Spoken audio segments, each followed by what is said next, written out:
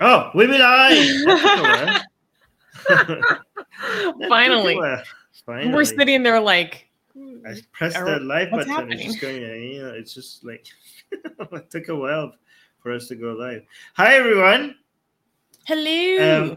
Hello. We're covering a lot of important news today. The most important one being the first one, I think, right? Yes. Mm-hmm. I don't know about the other 9 news because Susanna is the one that picks them and researches them and like fact checks them and summarizes them and comes in here and does a lot of work before we go live. So thank you, Susie. Everybody, please in the live chat say thank you, Susie, for all the hard work she does for preparing these shows. And thank you to the rest of the Atheist Republic team because I couldn't do it without everyone else that we have behind the scenes. Yes, we can't name all of them because a lot of them are anonymous, but we can thank D. D is one of the writers. Yes, so we can thank D. All right.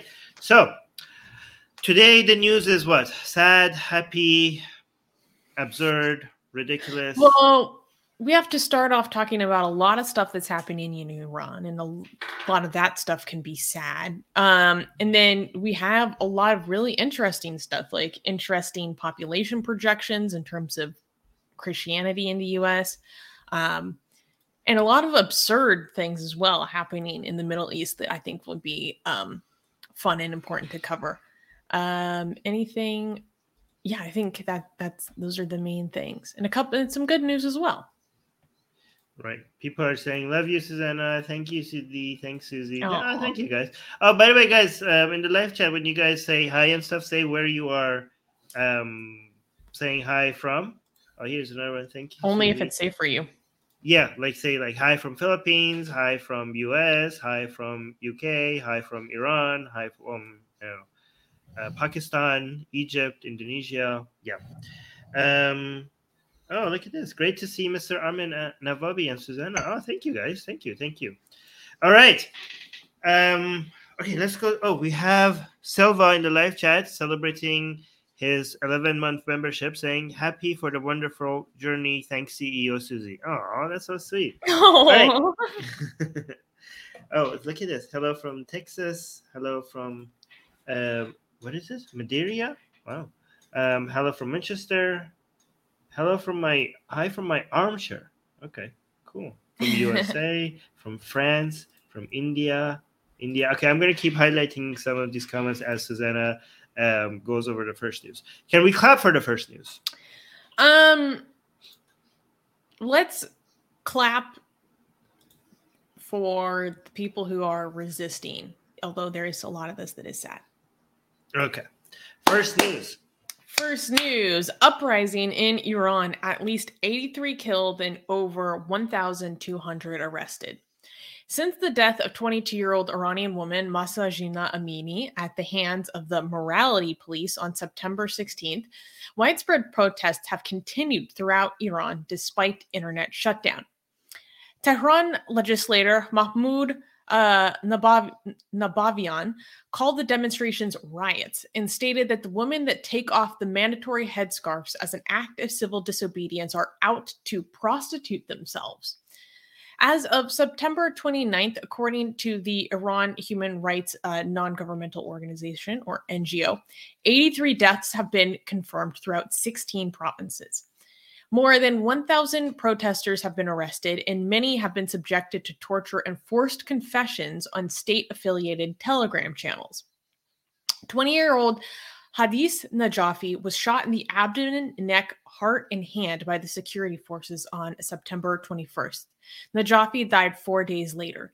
On the same day, 16-year-old Mehdi Musavi died in the street after being shot 5 times and beaten with batons. His family said they were warned to stay quiet or else other family members might quote-unquote disappear. Many journalists were also arrested, including Alahe Mohammadi, who reported on the funeral of Mahsa Amini. The protests have turned decidedly anti-regime as women continue to burn hijabs and publicly cut their hair. Slogans such as "Death to the Dictator" and "Death to Khamenei" are shouted in the streets and from windows and rooftops. Iran Foreign Minister Amir Hussein Abdullahian said in an interview with New York City's Morning Edition, quote, "There is not a big deal going on in Iran. There is no regime change in Iran." He claims that outside elements have encouraged people to turn violent through satellite channels and websites. So, one thing I wanted to just say right off the bat is that the number of 83 killed and over 1,200 arrested was of September 29th. And that was only who could be confirmed based on the work of the Iran Human Rights NGO and them looking at death certificates and stuff. And that even that work is extremely constricted because of the internet shutdowns. And so even at that point, it was likely that the death count is much, much larger. The largest number that I have seen coming from state-affiliated media was that 35 people have died. But this NGO is quantifying a lot more. And then one thing that really needs to be highlighted was, so that was on the 29th, okay, that we had that number. On the 30th of September, state security forces committed a massacre against people in Baluchistan, which wasn't even calculated as part of this number of 83 people killed. And we can get into what happened in Baluchistan, but one number I saw was that there were as many as 56 killed in a single day and 270 injured. And by now, probably a lot more have died from their injuries. And it's absolutely horrific what happened. So there was a city, I'm not sure how to pronounce it. Is it Zahedan? Yes, Zahedan. Yeah, Zahedan in the Baluchistan province of Iran. And there, not only were there protests kind of alongside the general protests that have been happening since the death of Mahsa Amini, and she was killed for improper hijab by the morality police. But in that province or in that city, there has been outrage because a police commander of the city, RAPE'd, I'm not using the R word because of YouTube, a police commander R-worded a 14 or 15-year-old Baluch girl. And there has been outrage in the city because of that. And so what happened was, after Friday prayers happened in this city, a lot of people went to the police station or numerous police stations to protest. And at that point, there are reports that the police opened fire, live ammunition on the people outside, on the citizens from inside the police station. And they think that this was a coordinated attack because, based on reports that I read, they said this must be planned in advance, because within 10 minutes, a helicopter was there and they were shooting at us from a helicopter. Which is just like, I don't even have words for the level of like barbarity entailed in that. Just like shooting at citizens from a helicopter from the sky. It's horrific. So yeah, just a full-blown massacre in Baluchistan on Friday that isn't really getting a lot of coverage because of everything that's going on, or the combination of things. And so yes, this death count just got exponentially higher. Yeah, I'm surprised this is not getting more coverage. In Iran, we had like the Syria, like what happened in Libya that made the West and all the countries come down on Libya. Like, we have a moment where they're shooting people from the sky from a helicopter, right? This is usually the time where things escalate to another level. It also shows that these like places where it's more poor in Iran doesn't get as much reaction as things that happens in, I don't know, Tehran or something. Like, because there's a lot of people dead. There's a lot of people dead being shot from up in the sky. Like, this usually, if this was like a different place in Iran, it probably would have gotten a much bigger reaction, which is sad that it's not right now. It's also because the videos from it's just so gruesome. Like, even the places that are covering it, they're not showing the videos, right? Like, they keep telling you like, oh yeah, we can't show you any of this. I So saw footage of just Zahedan afterwards, and it looks like Syria. It looks yeah, like they turned the city into Syria. It's horrific. Just shells of cars and buildings. Like, it's crazy. Secular yeah, Proton is saying, WTF, I haven't heard of it yet. And I've been constantly monitoring Iran news still. yeah, Yeah. yeah, yeah. This is so interesting. Like, if it's also shows like a little bit how foreigners might be more motivated with the I don't know, things that interest them rather than things that are costly to human Yeah. lives. You know, Quantifiably yeah. worse. Yeah.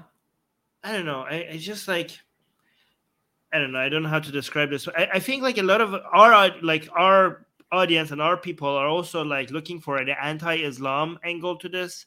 But so if like a woman is again, Mahsa Amini's death is a tragedy, and I'm glad that all the protests is happening to it, right? But if it was 150 men being shot down from the sky for something that was a protest that was about the economy, for example, it wouldn't have gotten the same attention, even though it was more people dying, right? I'm just like yeah, I mean, I want to complain about things because it's just how it is, and there's nothing to do about it. I'm just observing it. But anyways, things You're are right. escalating in Iran. This was supposed to be the time where the protests in Iran have been died out. This was supposed to be that moment, okay? Because they were like bringing back the internet, and then they shut down the internet again because the government itself was like, okay, everybody go home now. Nothing to see here. We're all over. The protest is over, and now they're escalating. So this is kind of worrisome.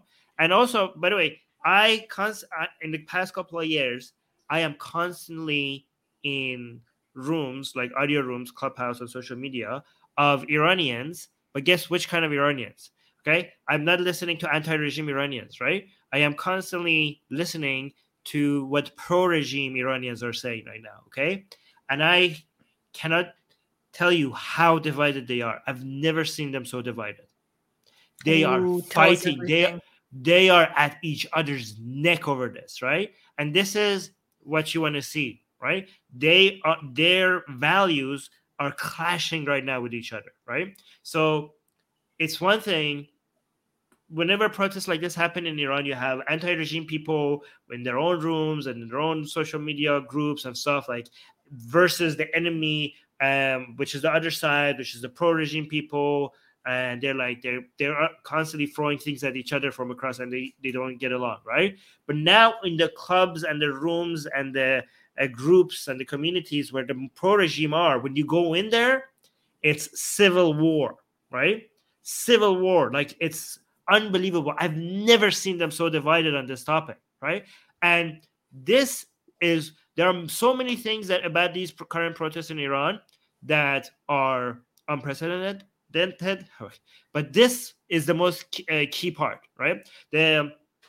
The line, a lot of lines have been crossed, right? Especially the international attention line, okay, and the number of Iranians outside of Iran that are protesting, and the kinds of people that are coming out in the streets and protesting in Iran itself, okay. These are all red lines that have been crossed, but I think this is the most important red line that has been crossed. The red line that pro-Iranian regimes are now anti other pro-Iranian regime people on where they stand on this issue, Mm. right? And because the only way for you to have any chance, I tell you, okay, to bring down this regime is to create that division between them, okay? Because the people, even if they're the majority, they have no power, okay? They have no gun power, right? They have their only way for this regime to come down is by force, okay? And by force means somebody needs to be armed, right? And the armed group could be three options. It's either a foreign force like the US or something, which that ain't gonna happen, right? Or if somehow the people get their hands on guns, okay? That is more likely, but still unlikely. It's hard to do that, right? I mean, keep and hold on to it, right? The third option is the people that already have the guns to turn it on each other eventually at some point instead of at the people. Okay, that is what you want. That is the outcome that you want, and you will do that by making them feel like crap about themselves and where they stand over this issue. And we are seeing they this should. happen. Well, yeah, but we didn't see this before. We're now seeing guilt, shame, skepticism over people coming and asking for forgiveness, people signaling, people high up there signaling that maybe they're standing with the people. Even in this article, I don't know how the article that you guys wrote on the Atheist Republic website, I don't know you don't understand the significance of this one clip, because there's many clips, and this one clip is also very significant. I don't know if this explains it well, so let's read it. Ashtari, Iran's chief of police, Ashtari, in an effort to boost security forces, sagging. Oh yeah, there you go, sagging morale. Okay, this is why this clip is very important, because we were watching this officer, this chief police officer, telling the people that they are on the right side. Okay, this leak is very important. Why would the chief police tell his officers, our fellow police officers, that don't worry, they're standing on the right side? Why would, Susie, you tell me, why would he be telling them that? Because he knows which way the tides are turning and who he will be answerable to soon enough. No. Think about it. These are he's surrounded by police officers, and he's telling them, don't worry, you're doing the right thing. The only reason why he might be doing that is because he's hearing that. I didn't understand. Yeah. This video shows that there are many officers that are questioning whether they're doing the right thing. He specifically let me play the audio. Okay, so actually, sagging morale told them, here's the translation. Okay, stand strong, don't doubt the path, because they want to strike down the very state and say the path you've taken since the revolution was wrong. Okay, let me actually listen to the Persian version of this. Wait, there's no audio here. Why does this not have audio? Maybe we watch it on Twitter. Maybe we'll have audio. I don't have audio either. Maybe because this is unmute site. That's why. There you go.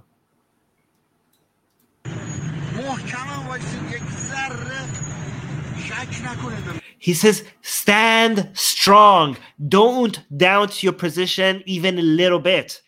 Oh my God. He says, don't doubt your position even a little bit. There is doubt within the pro-regime people, okay? There's no reason. You don't need this pep talk if there's something not happening, okay? Yeah. Not even...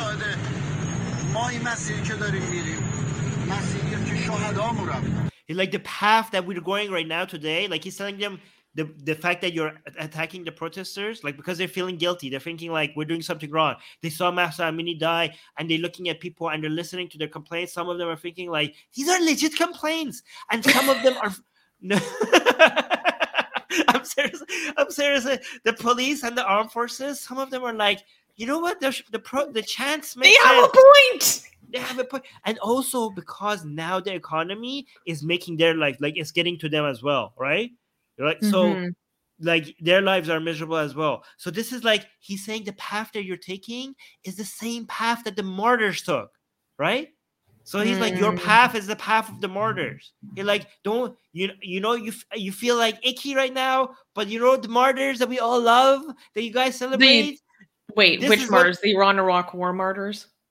Well, I mean, when they say martyrs, they're like all like the Iran-Iraq all the way to Imam Hussein, like martyrs, okay. Islamic martyrs, okay? Shia martyrs, okay? Right? So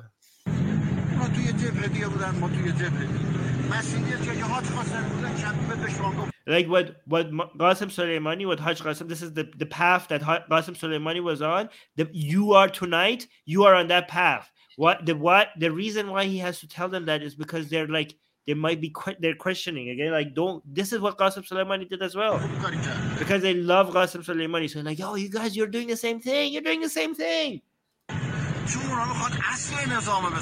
So this is why he's saying these people, they want to take down the regime. So he's like reminding them, like, actually this is very subtle. Okay, I'm glad I played this. Okay, because you hear they want to take out the regime. Why is he telling them that? Because they're hearing chants that make sense to them, but they're still pro-regime. So he's reminding them it's not just about those chants, okay? It's not about like justice or stuff like that. They want to take the regime that you love, they want to take it down. They're coming for like all that you love, okay? That's why when you're hitting them on the head with your batons or whatever, or when you're shooting at them, when that makes you feel guilty because these are like, it looks like your own sister or your own brother that you're hitting in the street and they look innocent, to not feel guilty, remember that these people want to take down the regime. That's what you have to remember to make yourself motivated to attack the people. That's what he's saying, basically. So yeah, this is the translation of what he's saying, like both in English, but also like interpretation. Like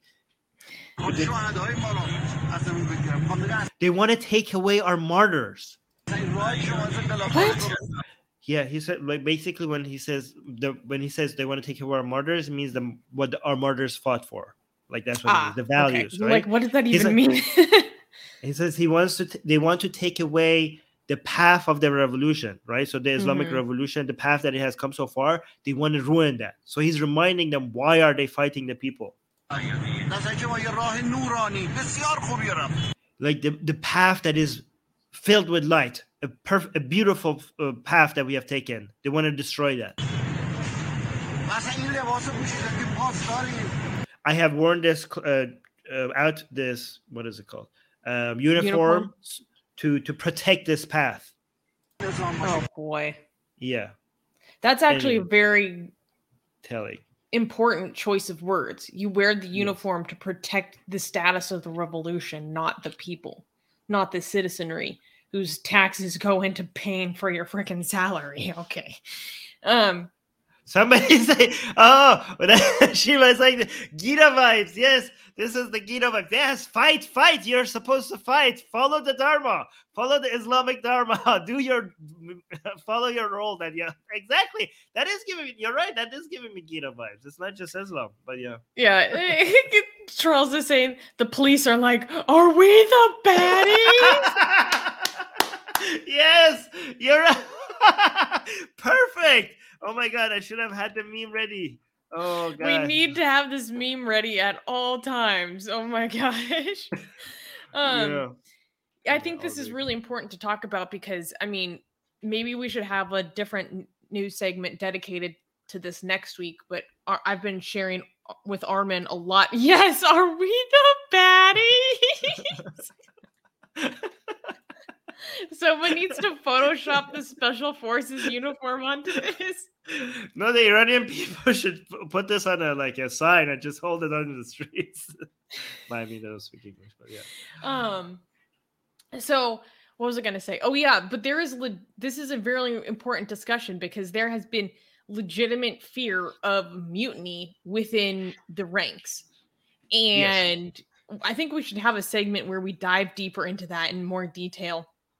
And also the completely unprecedented news of seminarians, Hausa students coming forward and declaring Khamenei an illegitimate mujtahid. Which you said that to me. Where is it? Crazy. Absolutely crazy. But I mean, like, I don't know if, I feel like that kind of deserves its own segment. What do you think? Yeah, here. This blew my mind. Can you give us a quick summary? I will just give you the translation of the title. Okay, this is by Iran Wire, which is a legitimate news source, right? So it says Iran Wire.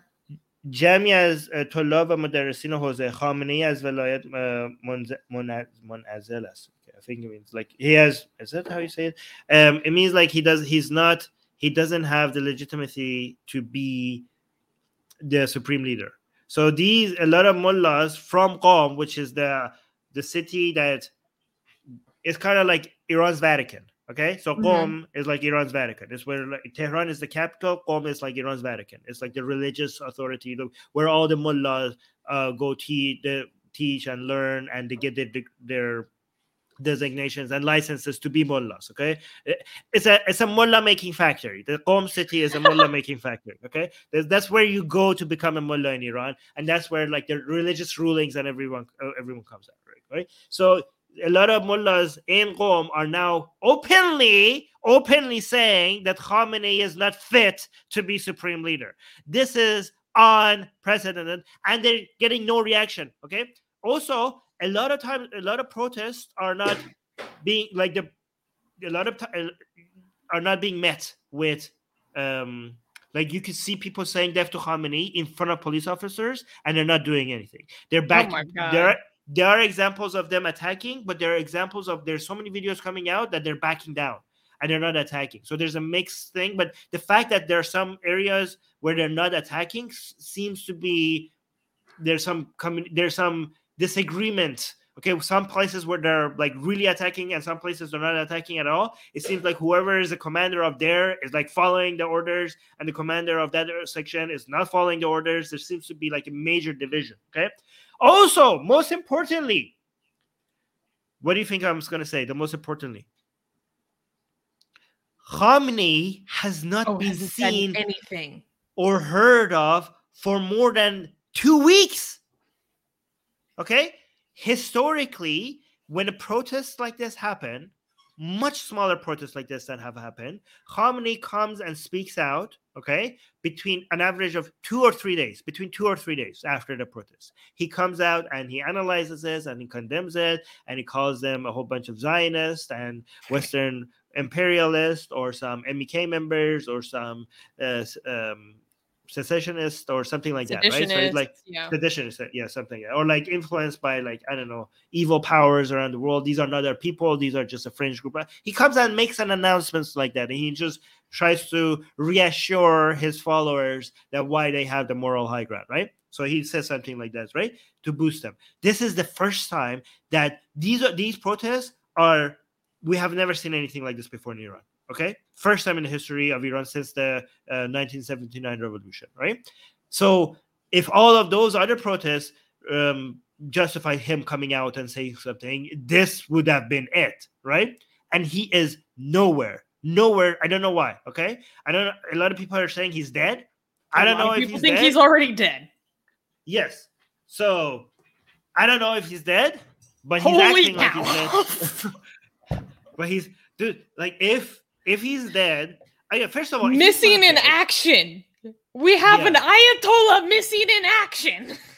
Yes, Ayatollah, the main Ayatollah missing in action. So this, first of all, if he's not dead, wow. And if he's dead, wow. Okay, because if he's not dead, how come a man who's not dead who always comes and takes a strong stance against protests like this? That would be more questions. Like we're like, okay, why is he afraid of? What is it so different about these protests that he's not coming out and saying something, right? One, okay. And if he's dead, holy crap! If he's dead, eventually the announcements of his death will eventually come out, right? And this is the worst time for him to die. Right? Like for the regime at the peak, like at the same time that Mahsa Amini died and like ignited the greatest protests that we have seen in Iran for a while, right? If he dies in the middle of all this, it's like the people are already in the street, because we kind of knew that when Khamenei dies, that would ignite protests and division everywhere. But we've already stressed out about it. Like I'm stressed out about like the blood that will run in the streets. Yeah. Okay. Well, yeah. But we'll get there. Okay. Well, maybe next week we'll talk about that, right? But we were hoping that the regime could fall when Khamenei dies, because that would create a lot of division between the hardliners, right? Mm-hmm. But even without that announcement, we're seeing a lot of division right now. So this would be adding on top of each other at the worst moment for the regime. Like it seems like the gods that don't exist have come together to make it the perfect storm for the regime. Protests and Khamenei's absence, okay? And also, what analysts are saying is that if these protests don't topple the regime, the next few ones will. Like it has shaken the system to such a degree that it's basically a house of cards right now, right? So, and everybody is seeing how fragile the whole thing is, right? Mm-hmm. So Mm-hmm. it's kind of like it's a major push to throw it off the cliff. And if it doesn't work, people kind of know like they just need to go for a couple more and it will just fall down. Unless something major happens. Like unless, like, for example, the IRGC or the Atish comes in and declares, I don't know, martial law or something. You know what I mean? We don't know, right? But we also, here's another important point. We also assumed that the regime has so much more to come down on people. Okay, so we thought that every time the protests happen, eventually the regime will come and will attack the people until everybody goes home, right? And the way they did it, they're like, oh, we're just using like 5% or 10% of our like this is not my final form. Basically, the regime was always saying like, you know how we like sent you home and we came and attacked you and killed you? That was just like 5% of what we could have done, right? Mm-hmm. I mean, we have defeated ISIS in so many places, and we have like so many like, look, we're selling drones to Russia. Like this is nothing. We can do so much more. We could do genocide if we wanted to, right? But Basically. we're just going easy on you, right? But and that's what a lot of people assumed, right? People are like, okay, like if the protest ever goes to the next level, they could like crush us. But now what they're observing is that they're bringing children. They're bringing children to. Let me actually show you. Actually, I have the picture. Yeah, no, and this has been fact checked as legitimate.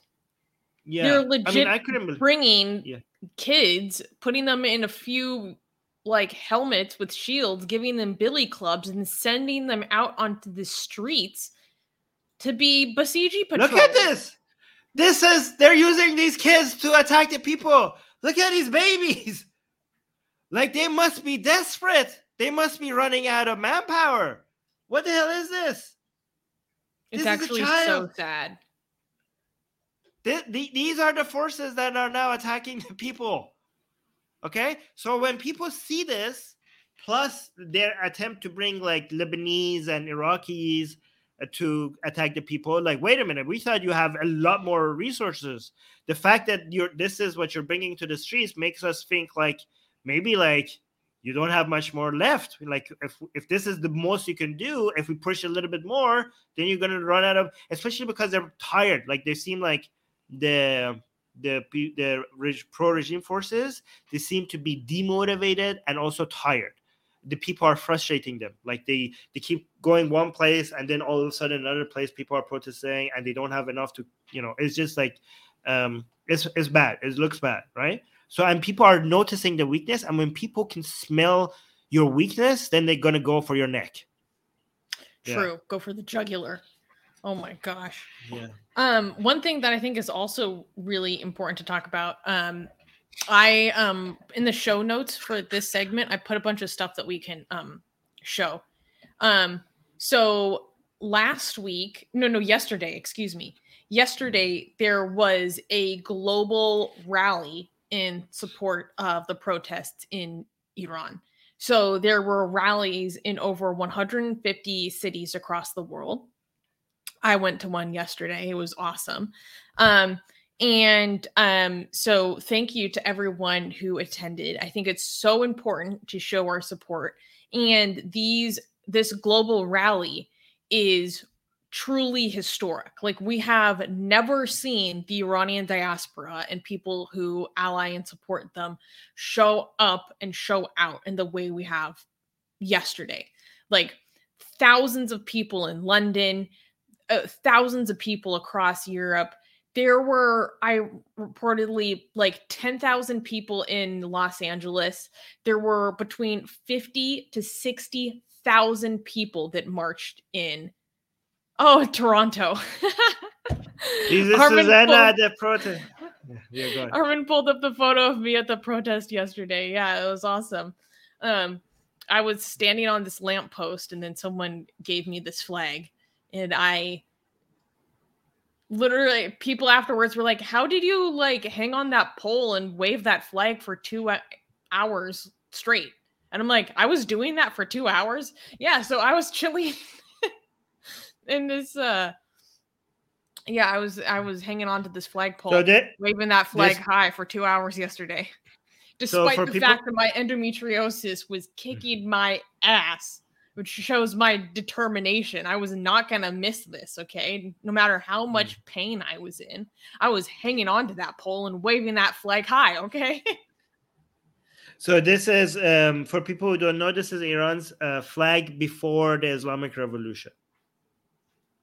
So that's what the people, it's the main flag people hold, anti-regime people hold when they want to support Well, Iran. especially this is the one that people use if they're more of a secular Republican, versus the monarchists use one that has the same lion in the middle, except there's a gold wreath around the bottom and the crown on top. So that's usually like the hardcore monarchist flag. This is more. Oh, this one doesn't have a crown? Oh, yeah, you're exactly. right. There's no gold wreath. There's no crown. So this is like a Republican flag, not a monarchist flag, which is why I was like, okay, holding that. But Charles is saying, Susanna, were you pole dancing for hours in support of Iran? That's one way to put it. But Armin, can you go to the stuff I wanted to show for this segment in the show notes, please? Yes. So there's a lot. I'm gonna have. So I didn't click on all of them. Saying, I was very confused about the flag. I didn't know why people were using different Iranian flags. Yeah, so a lot of people refuse to use the current country's flag. Oh yeah, so don't share audio for this one because there's music. Okay, there we go. And so they prefer to use the pre-Islamic Revolution flag. So I wanted to show this because in terms of these global protests, we need to really give a lot of thanks and praise and recognition to Hamed Ismailian. I believe that's how you pronounce his name. And this is him as he looks upon a crowd of like 50,000 people marching in Toronto. Like, look at this for Iran. And I have so much respect for him because if you don't know, he is one of the surviving family members of the PS752 tragedy, which is when after the assassination of Qasem Soleimani, the Iranian forces struck down a civilian airplane and killed like close to 200 people that were just innocent civilians traveling between Iran and Ukraine. And this man lost his wife, Parisa, and his 10-year-old daughter, Rira. And I think about him a lot.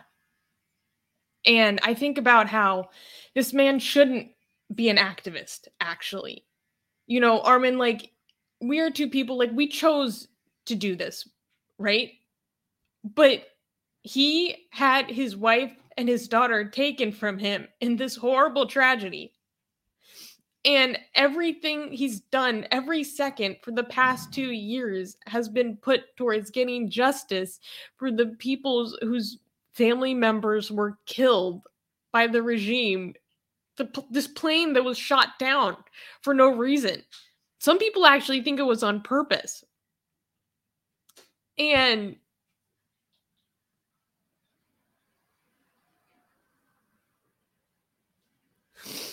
I don't know. I think he's an incredible person. I mean, he still wears his wedding ring after all the, you know, after like 2 years now. And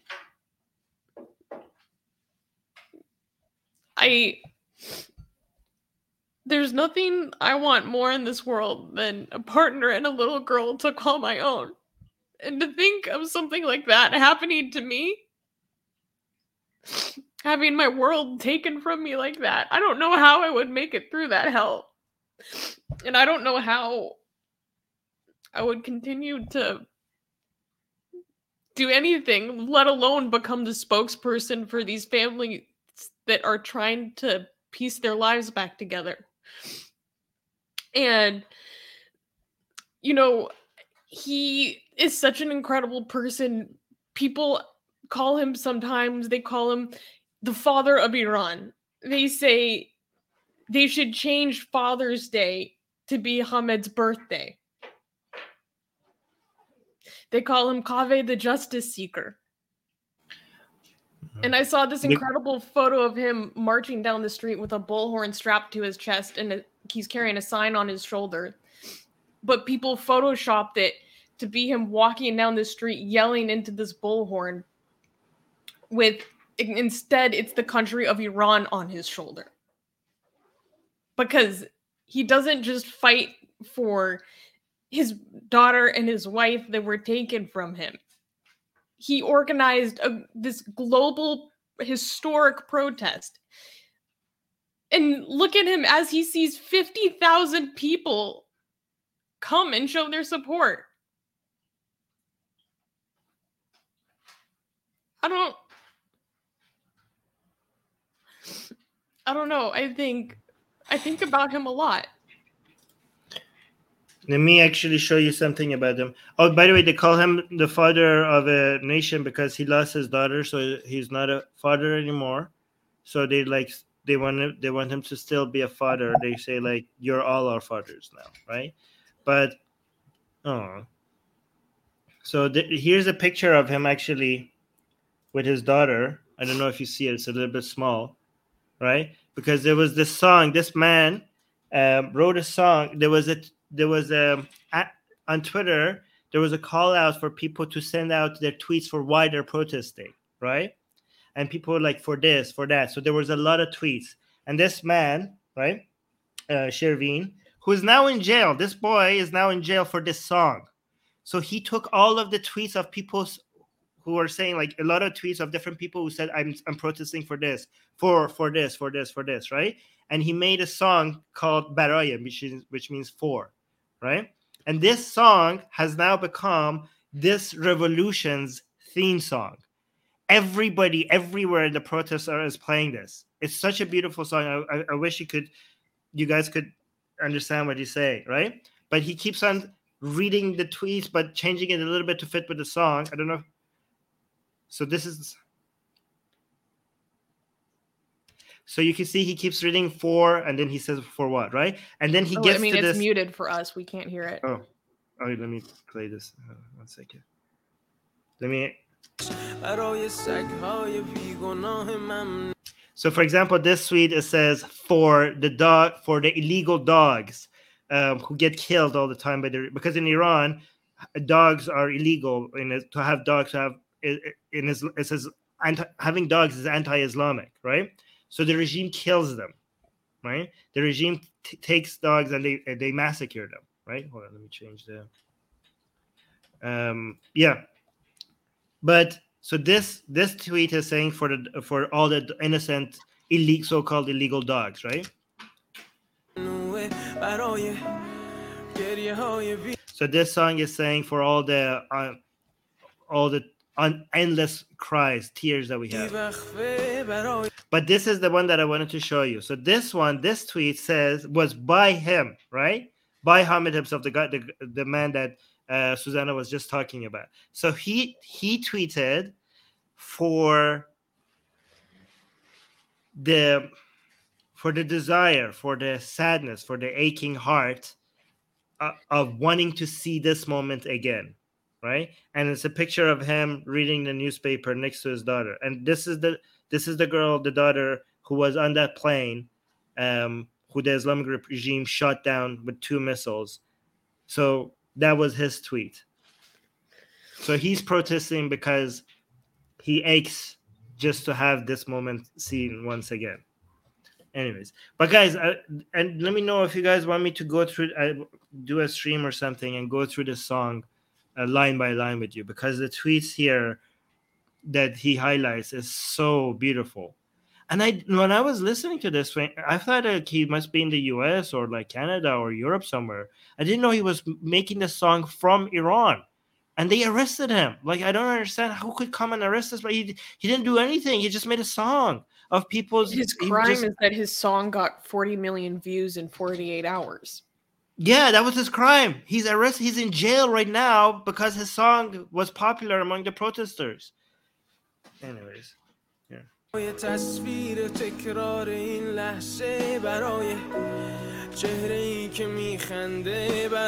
Oh, this tweet is so beautiful. The tweet, oh my, every tweet is beautiful. But look at this one. So this tweet is saying, so they're all protesting for something. He's saying for the day that we could put our real pictures on our profile pictures. With smiles, like smiling pictures on our profile pictures, right? Because the reason why she can't put any pictures on her profile is because she don't want to give away her identity, right?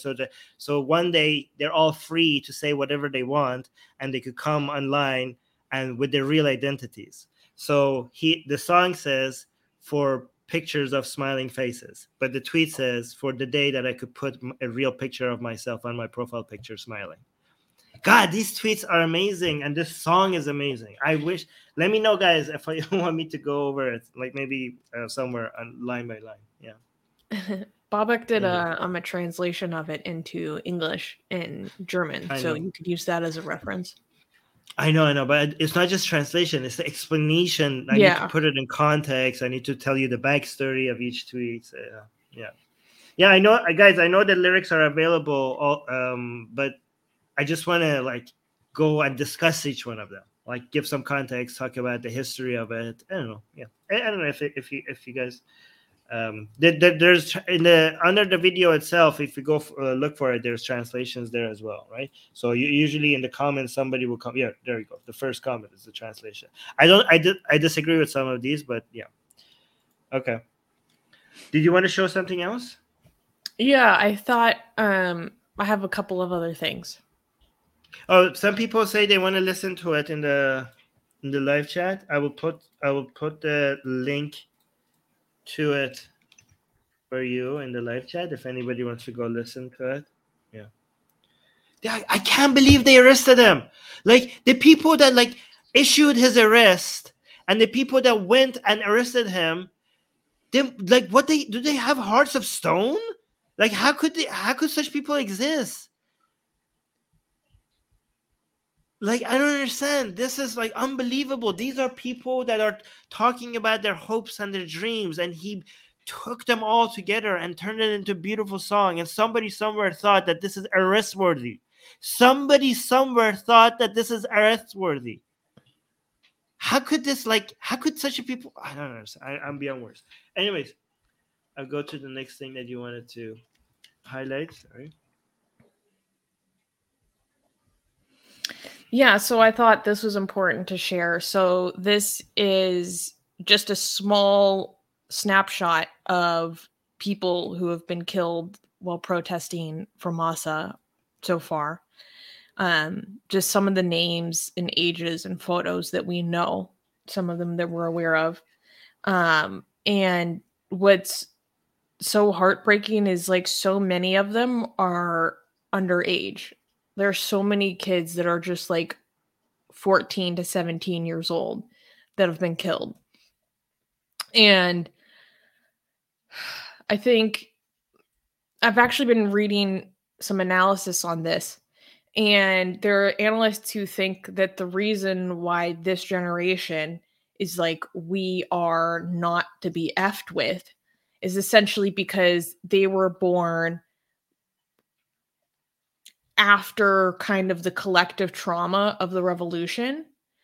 So the people who experienced the revolution and then the 1980s that came after it and the Iran-Iraq war and the pain and suffering and turmoil that came with it, basically were like, we experienced firsthand what that means.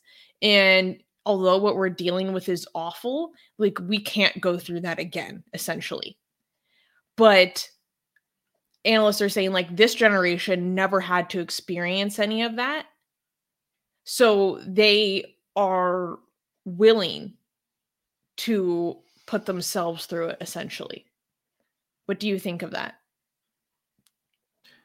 Yeah. Like what I heard is that this new generation has nothing to look forward to. Like, and they have the ideology that the regime tried so hard to build. The state media literally said that they consider nothing holy, and they were saying it as if it was a negative thing, right? And I was like, damn, yeah, right, right. Like they have no they muqaddasat, that's what they say. Like they don't consider any. Oh, that's actually a better translation. It seems like this generation doesn't consider anything sacred, and they were saying that, complaining about them, right?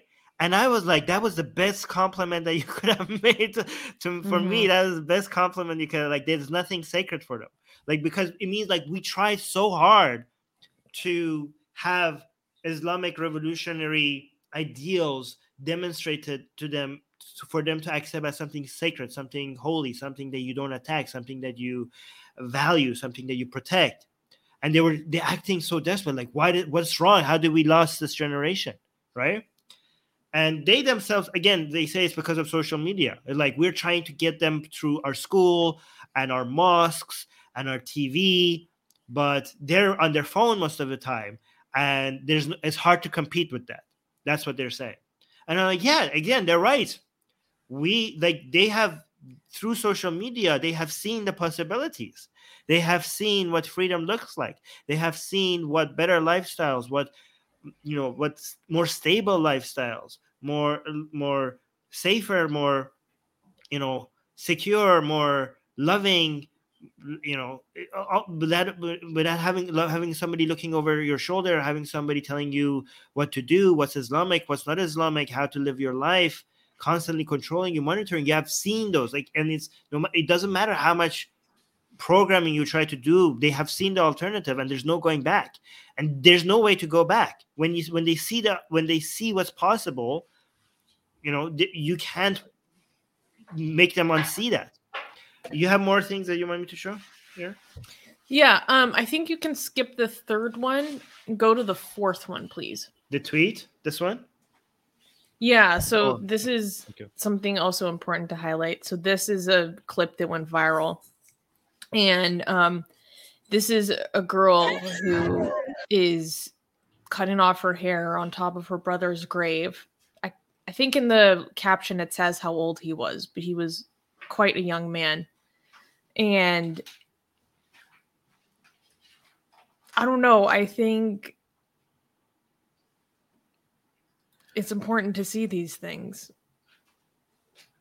So I for people who don't know why all these women are cutting their hair in a traditional pre-Islamic, and even after, like, traditional Iranian, like, not Islamic but Iranian culture, cutting your hair is a sign of sugwari. How do I translate that? Grief. Grief. Yes, women show their grief by cutting their hair. And one reason why that was a traditional sign of grief is because they were going to battle, because they were ready to stop doing womanly things and go to this. It's a sign of, I'm ready to go to war to get revenge for my man or being killed, right? So they would stop doing womanly things, and they would cut their hair, and they go to war. So it's not just grief, it's also preparing for the next phase of what they're about to do, right? So this is like in Iranian folklore or like traditional myth and stuff. It has a specific name as well when you cut your hair. It's very interesting because it's very un-Islamic as well. Like, this is not Islamic standards. This is very Iranian standards, right? I mean, you don't even show your hair, let alone cut your hair. At least it's like.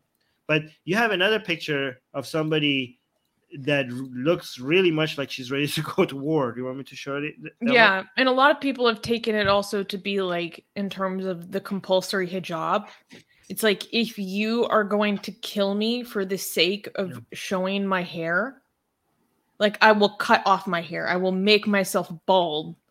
Like, if you would rather kill me for its visibility. You know what I mean? Oh, it's interesting. People in the live chat are saying in Hinduism they have that too. I didn't know that. People are saying in Hinduism, in India, men shave their head when family member dies. Mostly North India. Hindu women shave their head fully when someone dies. Wow, I didn't know that. This is not just Iranian culture. Interesting. Okay, but look at this. Look at this. People have been cutting their hair in solidarity with Masa, like, all around the world. Yes. Look at this. Look at the look in her eyes. Yeah, her mother was killed for protesting. God, this is Her mom was killed for fighting for her.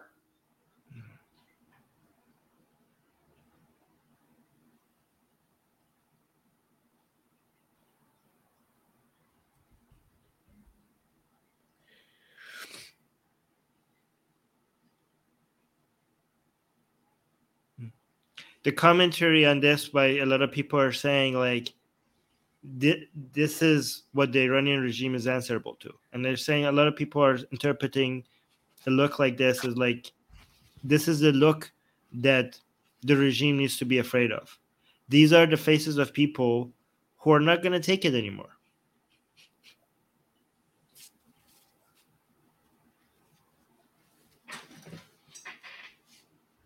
Look at it. She looks like she's ready for battle.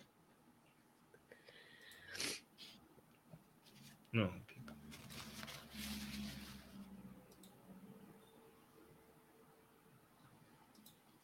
Yeah, exactly. Darko is saying it's a look of determination.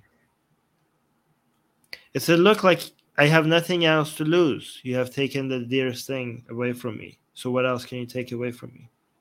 It's also a look that says I'm coming for you, honestly. Like if I Yeah. like these yeah. She looks like Joan of Arc. Yeah. All right. Is there anything else you want me to show? Oh, there's this. I don't know, is there? Yeah, there's this. Oh yeah, so the murder of the protester Hadith Najati is really important because she went viral for this video of her without hijab tying her hair back behind her head in a bun, like this declaration of fierceness of getting ready for war before walking into this protest. And she died because she was shot 6 times in the face.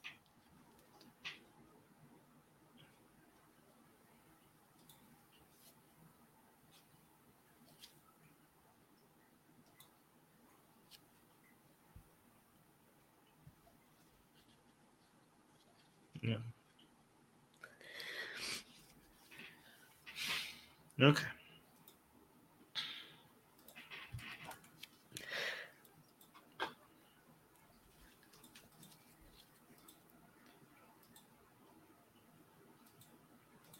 What do you think is going to happen?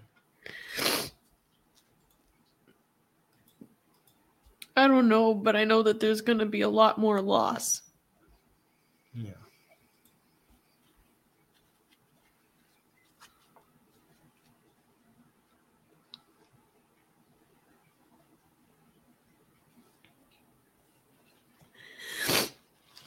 A lot more tears from people that deserve so much better.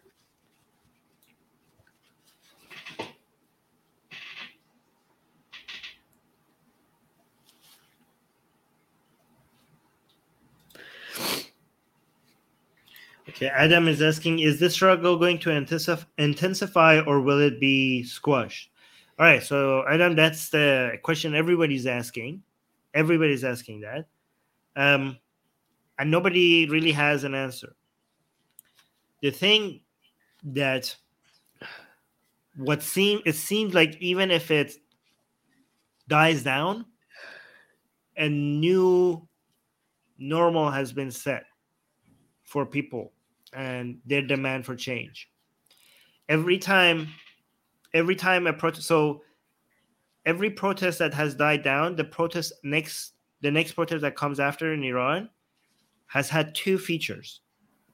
One, it has crossed more red lines than was never imagined even in the protest before it.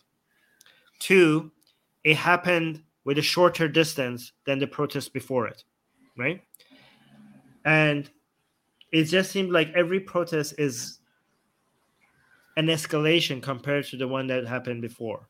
And if this trend continues, even if these protests die down, the next protest and the one after it is going to be, one of these protests eventually is going to be a tipping point. The way a lot of analysts talk about it is that for the regime to stay in power, they have to win every single one of these battles, right? Every single one of them.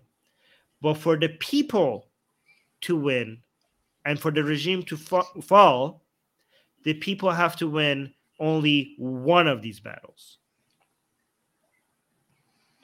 And then if Khamenei dies and the regime becomes more divided and more people seem to be joining more pro-regime people seem to be switching sides every time a new protest happens, at some point people will think that we have passed the tipping point.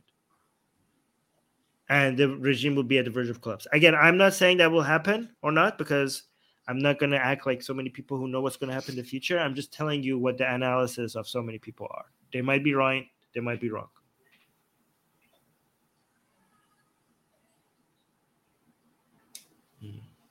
People are telling you, people are upset about you crying. They want to make you feel better in live chat. Thank you. I mean, yeah, I've been crying a lot in the past 2 weeks. Sorgo is saying too much blood has been spilled for it to be squashed. I was actually reading a really interesting interview with Nasrin Sotoudeh, who, for those who don't know, she's almost like Iran's Nelson Mandela. She's like a lawyer who's been imprisoned for a really long time simply because she's a lawyer for women who are protest the compulsory hijab. And she was speaking to this reporter basically about how, and the way she put it was so good. She said the hijab taboo has been broken. The taboo has been broken. They cannot put this back in the box. They cannot put this back in the box anymore. Women are just going to go eat in a cafe without hijab, like women in any normal, other country. Women are just walking down the street without hijab now. Like they cannot just go back to normal. They cannot go back to regularly scheduled programming. Things have shifted fundamentally, and they're going to have to adjust accordingly. But for people who might not know, it's not about the hijab.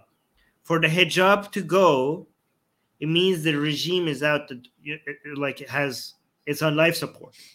This is why so many people don't understand.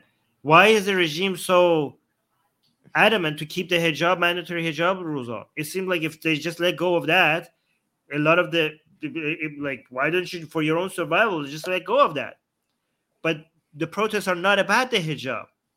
A lot of the anti-regime, a lot of the protesters and many of the other activists say that hijab bahunast, asl nizam nishunast, which means that the hijab is an excuse.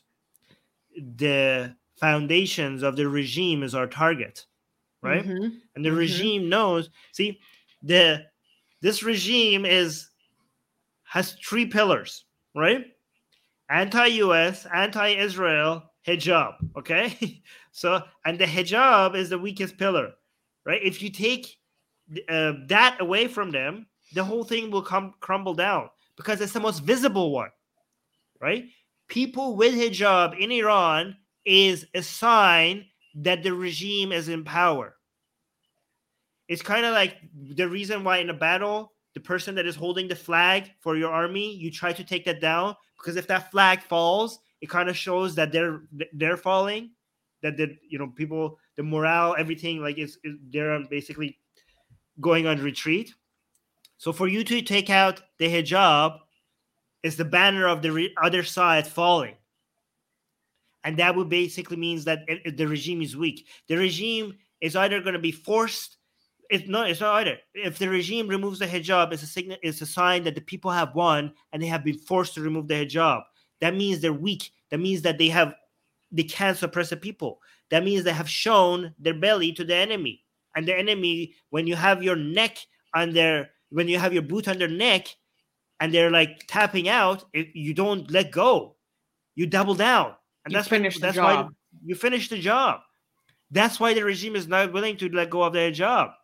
Also, because their own people will turn on them. See, this is why it's so difficult for them. There's two pro-regime groups, right? Some of them are against them now, but saying that they're telling them, look, guys, these people, we can keep Islam. We don't have to force people Islam, right? We can't force people into heaven. We can't force people into heaven. Let them not wear the hijab. We'll like market the hijab to them or something. We'll teach them why hijab is a good thing. For the sake of the regime standing, remove the hijab. And the other half is saying, what the hell are you talking about? This entire revolution was about Islamic law. Like, what did we give all these martyrs for if it wasn't for this? So that's why they're fighting each other, and they're losing the half that is like, guys, let's make hijab voluntarily. They're losing that slowly. But if they remove the hijab, the other half that is pro-regime, that says that we did the revolution for such ideals, for such standards, they would lose that half. And that's even the more important half. That's the half that is ready to give blood give their lives and their children for this regime. So the regime knows that if it gets rid of the hijab, it would lose the most important half, the half that is willing to sacrifice everything for keeping up the government that is supposed to make the world ready for the coming of Mahdi. And if you use that, you have nobody. But don't worry, guys. There's nothing Islamic about these protests. There's nothing. It's not against Islam. We should have a whole discussion on that, because I have been losing my mind over the rhetoric about how this does not have to do with Islam. I've been straight up losing my mind. Feminist pages talking about how this has nothing to do with Islam. I'm like, but the state is just created for the guardianship for the Mehdi to come back. But don't worry, guys, it's not Islamic. Let me paint on my clown makeup. Okay, to be clear, it has everything to do with Islam, but it's also sometimes, by many people, not anti-Islamic, right? Yes. So it has to do with Islam, but the protests, a lot of the protesters, a lot of them are anti-Islamic, very passionately so, okay? But we have Muslims in the protesters as well. We have many, many Muslim protesters as well. But even the Muslim protesters protesting, and they're like, look, I choose Islam for myself. I don't want to force Islam upon our people. That still makes it about Islam. It even makes it about, so you can't act like this has nothing. How could something about hijab not have anything to do with Islam? Right. So you can't generalize the protesters. So for people saying like, are the protesters anti-Islamic? And some people are like, no, look, we have Muslim protesters. We have many Muslim protesters, right? So no, these people are not anti-Islamic. That's not true. There are many protesters who are anti-Islamic. And if somebody says like, oh, these are protests against Islam, that's not true, because we do have many Muslim protesters who are Muslims. So it's a mix. It's a mix of anti-Islamic and Muslim protesters, and some people in between. I just get really charged up about that, because I've seen photos of our members, our Atheist Republic members, bloodied and beaten for these protests. Our community, my community, bruised and battered, saying, I gave blood to fight Islam. I gave blood to fight this religion and what it's done to me and my country and my friends. You know? People that are part of what, like Armin spent more than 10 years building, are crystal clear about what they're fighting and why they're fighting and what they're doing it for. So that I have people come and say, oh, no, this isn't Islamic, blah, blah, blah. Because, again, they're constantly catering to a Western audience, navel-gazing.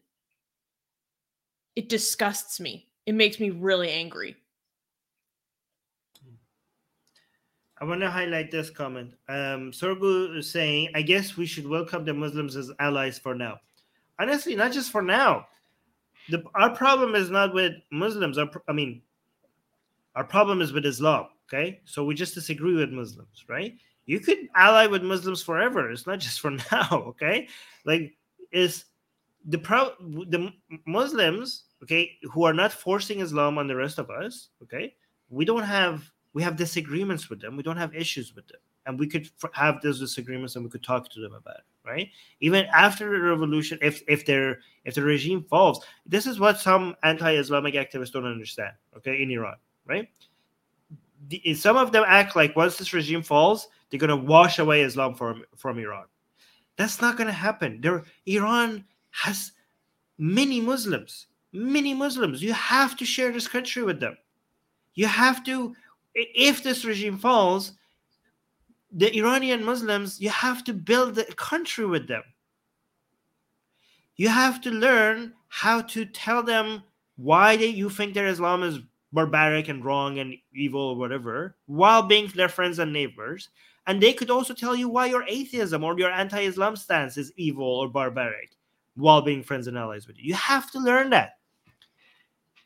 Okay? So if you ally with Muslims in making this revolution happen, that's not the end of it. Because after that, the building of a country is even harder. Like toppling the regime, as hard as this looks, is less difficult than building a country. And you're not going to be able Taliban.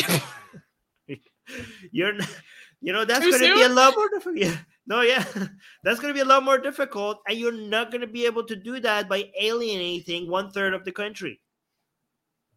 You have to welcome them as fellow Iranian citizens. Even if I welcome being anti-Islam, welcome that aggressively so. Okay, don't let that translate into being anti-Muslim. We share the world with Muslims, a lot of them. Okay, we have to work with them. Anyways, should we go to the next news? Yes, this next news is in a very different vein. Wait, the last thing I want to say is that people can get involved and support the people of Iran by sharing what's happening on social media. Talk to your friends about it, talk to your community about it in your local languages. We want this to be expanded to just outside the Persian speaking community, just outside the English speaking community, like in your native language. Talk to people about this. Stay up to date on what's happening. Like I said, there was just a massacre of at least 56 people in Baluchistan that people aren't talking about. And also check to see if there are rallies or protests happening in your city where you are. A very easy way is that I usually look for a local Iranian community organization in my city, or maybe sometimes you can even just look in cultural sites, like maybe a restaurant might have posted, hey, we're helping out this protest, blah, blah, blah. And literally just showing up to this protest and just standing there, even if you don't know the chants, even if you don't have a sign, is so encouraging to people.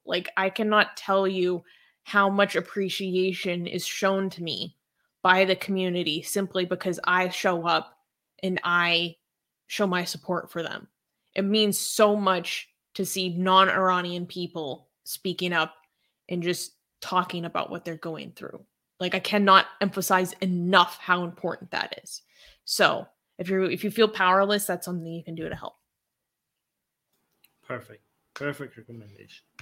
Thank you, Susie. And Susie, thank you so much for your passion and attention to all of this. I wish more non-Iranians were doing this. The world, I think the world pays a lot of attention to issues, Western issues, like European issues, North American issues. And I feel like they don't return the favor, right? Mm-hmm. To the rest of the world. They don't return the favor to India. They don't return the favor to Pakistan.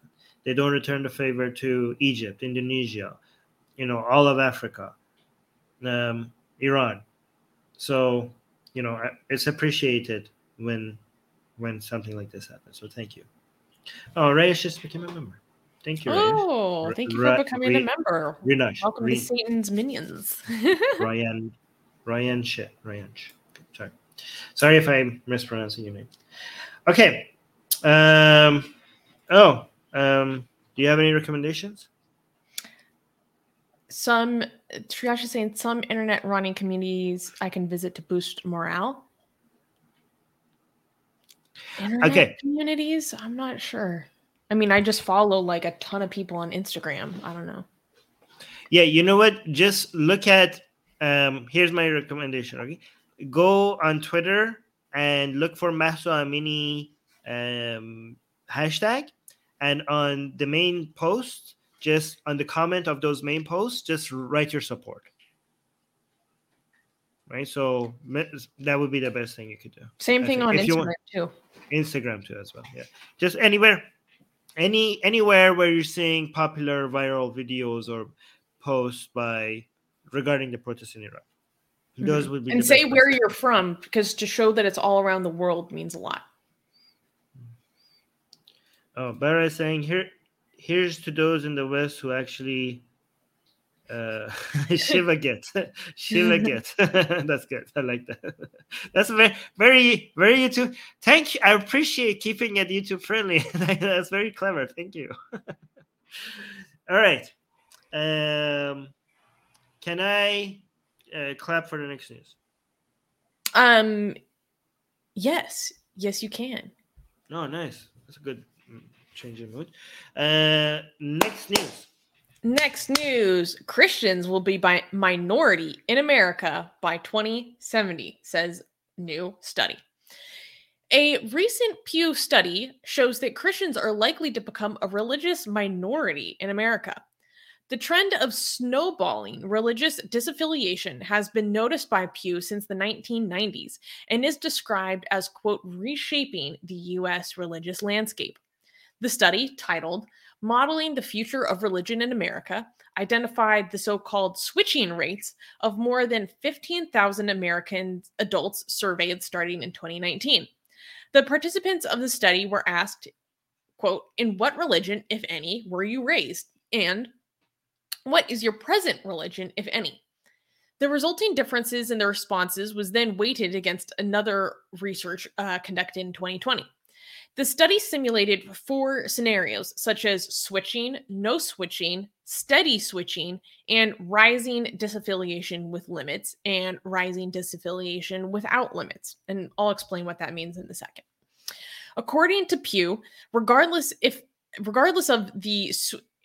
the switching trend slows down or hastens up, it will be roughly the same. Quote, the projections show Christians of all ages shrinking from 64% to between a little more than half, 54%, and just above 1/3 at 35% of all Americans by 2070. However, the study clarified that the projections are not predictions, and they might also be affected by unknown events such as war, economic depression, climate crisis, changing immigration patterns, or religious innovations. So this is really interesting. I think this would be true. I was just saying positive gentrification. If you scroll down, Armin, we embedded a tweet in this article, and if you could please click on that tweet, like looking at these images will help us understand this a lot more. So, if you, in fact, let me blow this up so I can see it better. Okay, so they created 4 different simulations of what could happen, and this is based off of the trends we've been seeing for the past like 20, 30 years. And they're kind of like playing around with how these could happen. So first I want to define what they mean by switching. So they examined, this is the first time Pew Research Center has examined the transmission of a parent's religion to the children. And so they examined what is the mother's religion and then what is the child's religion. And did the child say in their early life that they identify with that religion? And if they did, then they consider that a successful transmission. And the same would apply for a non-religious family. If the parents are non-religious and then the child is non-religious, that would also be a transmission. Okay. But they were specifically looking at the transmission from the mother because they say that apparently mothers are more successful in transmitting their children to religion, transmitting religion to their children, and also because 25% of American children have a single parent, and most of those are single mothers, and so they have to take that into account as well. That itself is like a tragedy. That's horrible, but that's a topic for a different day. So, so they were looking. Okay, first, was the religion successfully transmitted? Okay, so they look at that between the ages of 0 to 15. And then if you, whatever religious or non-religious identity you have at the age of 15, if that changes after the age of 15, they consider that a switch. So, or a conversion of a sort. And so in the first scenario, they looked at steady switching, which means, okay, I'll just read the caption. Movement into and out of Christianity remains stable based at recently observed trends. So just at the rate that we have seen over the past few decades, let's say it remains exactly the same. What would that look like projected outwards? That is, in each new generation, 31% of Christians become religiously unaffiliated before they turn 30, and 21% of unaffiliated people become Christian. So as you can see, after the age of 15 and before the age of 30 is when most people switch their religious affiliation. And then after the age of 30, it becomes much less likely that you will switch your religion again, around more like 7%. Specifically in regards to Christianity, because that's what they were examining and what they had the most data on, right? So, as you can see, the current rate is that out of every generation, 31% of Christians will become a religious nun. That's not necessarily an atheist, you know? That could just mean, oh, I have no religion. Oh, I'm kind of spiritual, but I'm not religious. Oh, I'm an atheist. Oh, I'm an agnostic, blah, blah, blah. All of those things are considered none. So it's not necessarily, oh my God, everyone's an atheist now, right? Just to clarify that. So out of every generation, 31% of Christians leave to become religiously unaffiliated. Meanwhile, only 21% of those that are religiously unaffiliated switch into Christianity. So we're winning on that demographic front. So if that was the case, and that trend stayed exactly how it is, what would that look like by 2070? So by 2070, in that scenario, Christians would be down to 46%, and the unaffiliated would be up to 41%. So Armin giving the slow clap in the background. So and then in the other scenario, this is where things get like a little confusing because they use like statistical things. So the second scenario is rising disaffiliation with limits. So let's talk about what that means. In each new generation, a growing share of Christians switch out before they turn 30, while a shrinking share of nuns switch in. But the switching rate is capped to prevent the share of Christians who leave the faith from rising above 50%. So this is like a scenario that's not likely to happen in real life because it's like, this is not how real life happens. It's literally, this scenario is literally counterfactual. They just do this for, predictive reasons where they say, okay, in our predictive model that we construct, we're going to let the trends go as we have seen in these predictions. And then once 50% of Christians have left and become unaffiliated is reached, all of a sudden the trend just stops. That's not how things happen in real life, but that's what with limits, what they talk about in the with limits thing in this statistical analysis, that's what that means. So even with the limit, if that was the case, Christians would go from 64% today to 39% by 2070. That's with the limit. That's interesting. Now, and then meanwhile, the religiously unaffiliated would go from 30% today to 48% by 2070. Okay. Wait. Now, scenario 3, rising disaffiliation. Go ahead. This is a different trend than other countries. Like, we know, don't get like too excited. This is just United States. Like, we're not seeing such major shifts in other places, though, right? Yeah. Well, yeah. Actually, maybe I should get into that in a little while. Basically, the research talked about how this trend is actually more like America is catching up to the rest of Western Europe in terms of their rates of secularization of the Nice. population. So in Finally many ways, growing up. we're You actually guys are catching up finally to other catching up. developed countries. You know who's beating both Europe and United States? Iran! Yeah. Like, just major jump, like fall behind, like it was behind, very religious for many years, way behind other countries, and then it just took a giant leap forward, aggressively anti-religious. Yeah. Yeah. But So scenario 3 is, okay, what would religious disaffiliation look like, but if we did not put a statistical cap on it? Okay. With each new generation, a growing share of Christians switch out before they turn 30, while shrinking share of nuns switch in. None, no cap is opposed on such switching rates.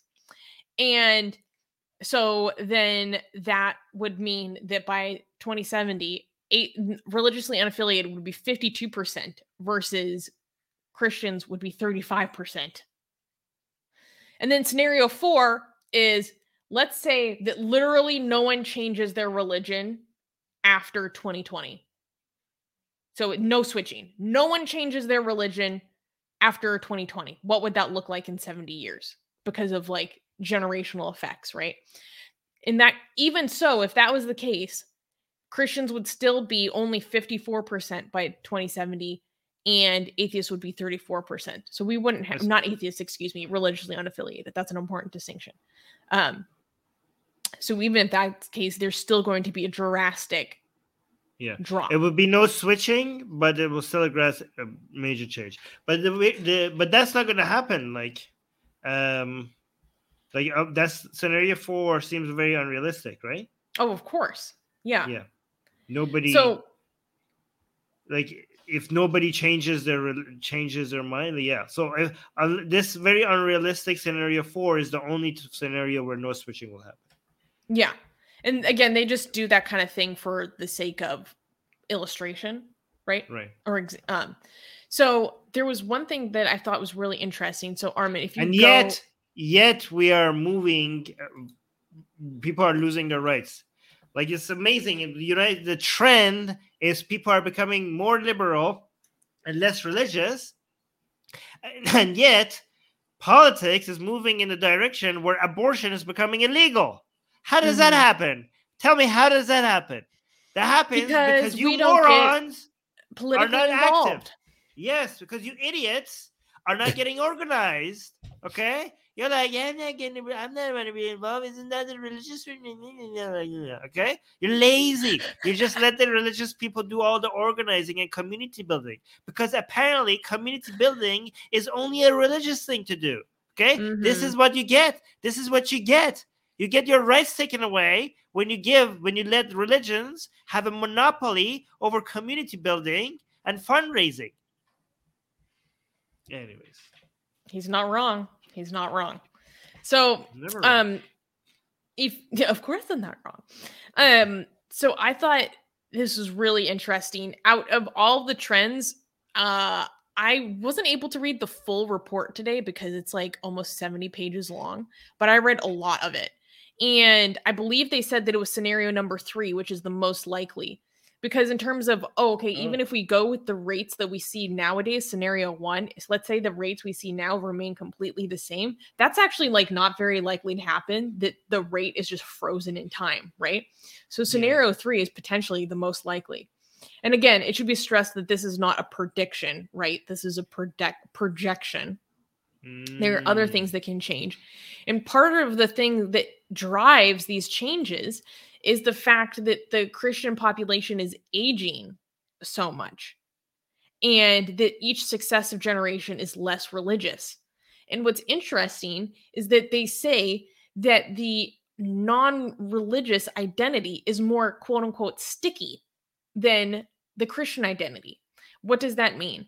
That means that if someone becomes non-religious, they are less likely to go back in to switch again. They're less likely to go to a different religion. They're less likely to go back to Christianity. versus the Christians, if someone leaves, it is way less likely that they will go back. So the non-religious identity sticks more than the Christian identity does. And it becomes compounded across generations. Right. Interesting. So we're saying, glory to the atheist Ummah. Also, Ahmad in the live chat has a message for you. Oh, Ahmad is saying, thanks, Susanna, for your support for Iranians in Vienna yesterday. Great video you recorded with my phone. Oh, hi. I can't believe you're here right now. This is a dude that also climbed the flagpole and was waving the flag with me. I want to see that video. Do you have a video? That's funny. He was going hard. Can we have that video or no? I don't have any. Okay, Ahmad, send Susanna or Babak the video, please. Thank you. I want to see it. Wait, Armin, can you go back to that Twitter thing? Because there was another figure I wanted to look at. Oops. We have to move to the next news, though. Okay. Yeah. What? Wait, can you scroll down? Was it this one? Susie literally likes going over numbers and stuff. This one? Was this what I was? Such a nerd. You're such a nerd. Oh yeah, this was it. So this refers to the stickiness. So young Americans are now less likely to become or remain Christian. And if you look at the figure on the top, it says percentage of U.S. adults who are blank, who are raised Christian or not, or raised religiously unaffiliated, who are Christian in their adulthood. And over the past 30 years, the Christians, the U.S. adults who are raised Christian, who remain Christian, goes from 90% to 65% in 30 years. Versus the people who are raised non-religiously, who become Christian in their adulthood, is also declining. It went from, I was raised like non-religiously and now I'm Christian. That was 44% down to 21%. Oh, okay. So both the conversion, yeah. Yeah, and then the reverse is true. And percentage of U.S. adults who were religiously unaffiliated, who were raised religiously unaffiliated, or raised Christian and then became religiously unaffiliated in their adulthood. So the ones who were raised non-religiously are more likely to remain non-religious now, and the ones who are raised Christians are more likely to become non-religious now in their adulthood. This red line here is social media. Because this is the work of activism, right? Mm-hmm. This is what we're doing right here. Anyways, we should move on. I have one final point. One thing that's important to highlight, because you talk about this, Armin, all the time, is that we cannot take for granted that this is going to continue. Because trends can be reversed all the time. Yeah, this is what proves it. Okay? This doesn't happen automatically, okay? So this is not just a trend, okay, that just automatically happens. You have to change people's opinions, okay? Mm-hmm. Some of this,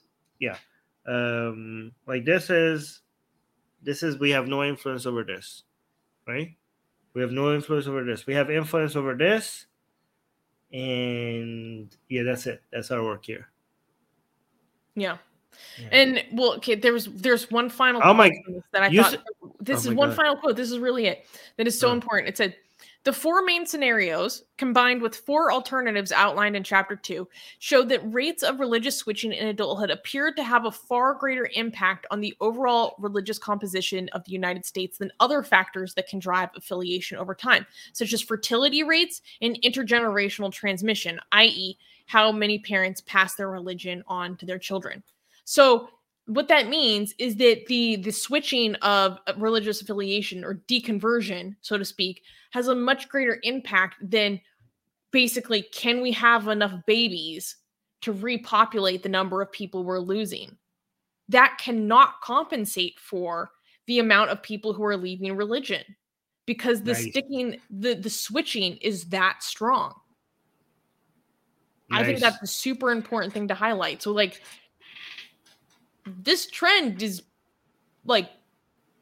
we can't just put our hands back up and say, okay, we can go home now, right? But this is a very positive sign.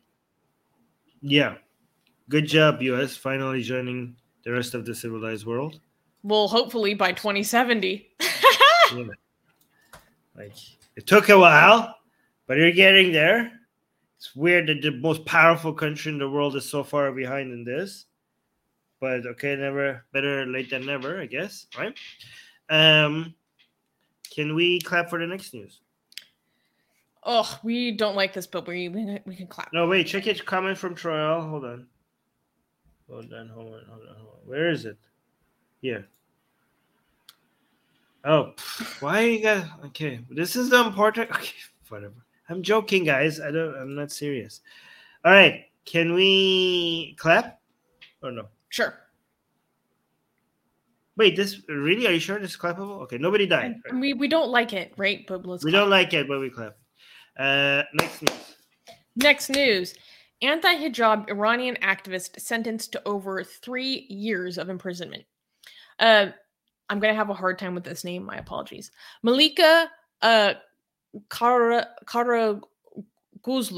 a 22-year-old Iranian women's rights activist, was handed down a verdict of over 3 years and 8 months by the Islamic Revolutionary Court of Tehran for protesting against the mandatory hijab rules of Iran. Alongside the sentence, Malika has been fined 80 million tomans, which is roughly $250. On July 12th, Malika posted a clip of herself on a social media platform declaring her participation in a nationwide anti-hijab civil disobedience campaign in opposition to the regime's National Day of Hijab and Chastity. She was arrested the following day. On September 19th, her lawyer, Mohammed Ali Kamfurzi, posted on Twitter about her sentence. He also added, "My client has numerous medical records, and although the forensic doctor confirmed that she must be under the supervision of a specialized psychiatrist, that was not taken into account in issuing the verdict." The verdict for Malika comes as Iran encounters widespread protests after the death of a 22-year-old woman, Mahsa Amini, who died in police custody after being arrested for wearing a hijab improperly. These unprecedented protests have thoroughly broken the hijab taboo, causing many within the government to question the viability of continuing to enforce the compulsory hijab law.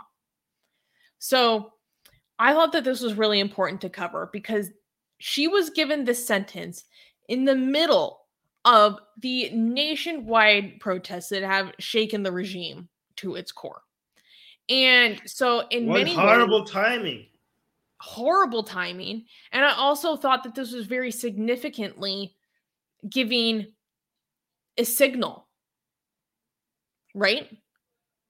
So she was sentenced on September 19th. This is 3 days after the death of Mahsa, when, streets are on fire. Like you would assume that this is the time that you want to chill a little bit. Like people are in the street extremely angry, and you might want to tone it down. Like maybe take it back, say that I understand these people are unbelievable. Maybe they're signaling that. What is the purpose of this? They're trying to show the people we're not backing down? I think so. Yeah. And I think it's also important to consider that this feeds into the wider context of how Mahsa came to be murdered. Because Iran has always had, the Islamic Republic of Iran has always had the compulsory hijab law. But it's recently under Raisi that things have gotten emboldened, become hardline, ultra conservative. And this was signaled specifically, it became much starker in July when they announced that they were going to be promoting hijab through this National Hijab and Chastity Day. And also secret documents were leaked from the government that shows how far they are willing to go in terms of their hijab enforcement. And we covered that on the show a few weeks ago. And the level of authoritarianism that was outlined in this document is insane. like literally starting to revoke people's licenses for stuff they do in their cars that are too anti-regime. Like there is no distinction between public and private anymore. They're looking for any way that they can to come after you, right? And so in response to the National Hijab and Chastity Day, Masih Najad and a lot of other major anti-compulsory hijab activists helped organize, basically in response, the No to Hijab Day. And they're like, okay, on this day where you're going to be promoting the fact that you force us to wear this, you're going to be promoting these ideals that enforce modesty culture. Modesty culture is the bedrock of RAPE culture, okay? In response to that, we are going to be doing civil disobedience. We're going to be removing our hijab. And a lot of women posted videos of themselves. Malika was one of the ones who was way more bold in the video that she posted. She showed her full face just walking down the street. A lot of women just shot it from behind. They had masks on, sunglasses, all this stuff. This is a screenshot from Malika's video. You can see that she's just straight up like, no, this is me. I'm against this. She was very bold, and she was arrested immediately afterwards. And so I wanted to cover this because I think it's really important that in the midst of all the turmoil that's going on, that we don't forget about the women that were arrested for doing the civil disobedience. And this could potentially be a very worrying sign about what could happen to the people who are engaging in protests now. If anything, the people who are engaging in protests now could face a lot worse because of how much more bold the form of disobedience is now in comparison to the No to Hijab Day. No to Hijab Day was a freaking cakewalk in comparison to what's happening now. Like in comparison to now, like it seems so mild, but even still, like the No to Hijab Day was incredibly brave. And so I don't want us to forget about, you know, women like this who are going to be facing consequences for these things. All the women we've seen throwing their hijabs off in the street, burning their hijabs off, you know, as they celebrate and dance around in circles with each other, this could be them in a matter of weeks. Yeah, and they know it, and they still do it. I don't understand this level of bravery. I think it happens when you don't have any other, when you have nothing to look forward to. Where does Susie go? I don't know what to do now. Let me see in the live chat. Yeah, I actually don't know if they can. Like right now, there is like thousands of, people without hijab. Like, what are they going to do? They can't arrest. The prisons are already overpopulated, like by a huge margin. Like, there's no room. Like, are they just gonna just pick a few and make an example of them? Because they can't arrest everybody. There's just too many people without hijab right now in Iran. There's just way too many. Remember, Susie, when they were just like, when we were covering news that they were talking about how they could monitor people better for improper hijab. They were going to use face recognition technology, and they're not going to let them on trains or into buses, government buildings. They're not into going to government let you, buildings and banks, or they're going to punish restaurants for letting in women with improper hijab in. That just seemed like they wanted to go that way. They were like, okay, it's getting out of hand. But now look how much, look how big of a dream that. Remember, I told you that looked like a fantasy. Like, they're not going to be able to do that. I was like, no, you can't do that. It looks impossible to do that right now. And now that was like how many weeks ago? That was like 2 weeks ago, I think, or 3 weeks ago. But look how far we are compared to that. Like, sure, try it. Right now, as we're speaking, there are women walking without their hijab in defiance in the middle of the street in the thousands. How are you going to clean up? Like, we have set a new normal. Like, I can't imagine how they're going to clean up this mess. I mean, what they would describe as a mess. So, yeah, I don't know. It just doesn't seem achievable anymore. Yeah. I think we've turned every time, like when in the 80s, it was unimaginable for it being normal for women to wear their hijab showing their hair, right? Like in the 1980s, if you told people like, oh, one day the Islamic Republic will let women would be walking in the streets, putting their hijab here and showing their hair, they were Showing like, their yeah, sure. ears. Showing their, you were like, yeah, sure, yeah, sure. Now the regime is interviewing people on its own government TV that they're pro-regime while they have hijabs up to here.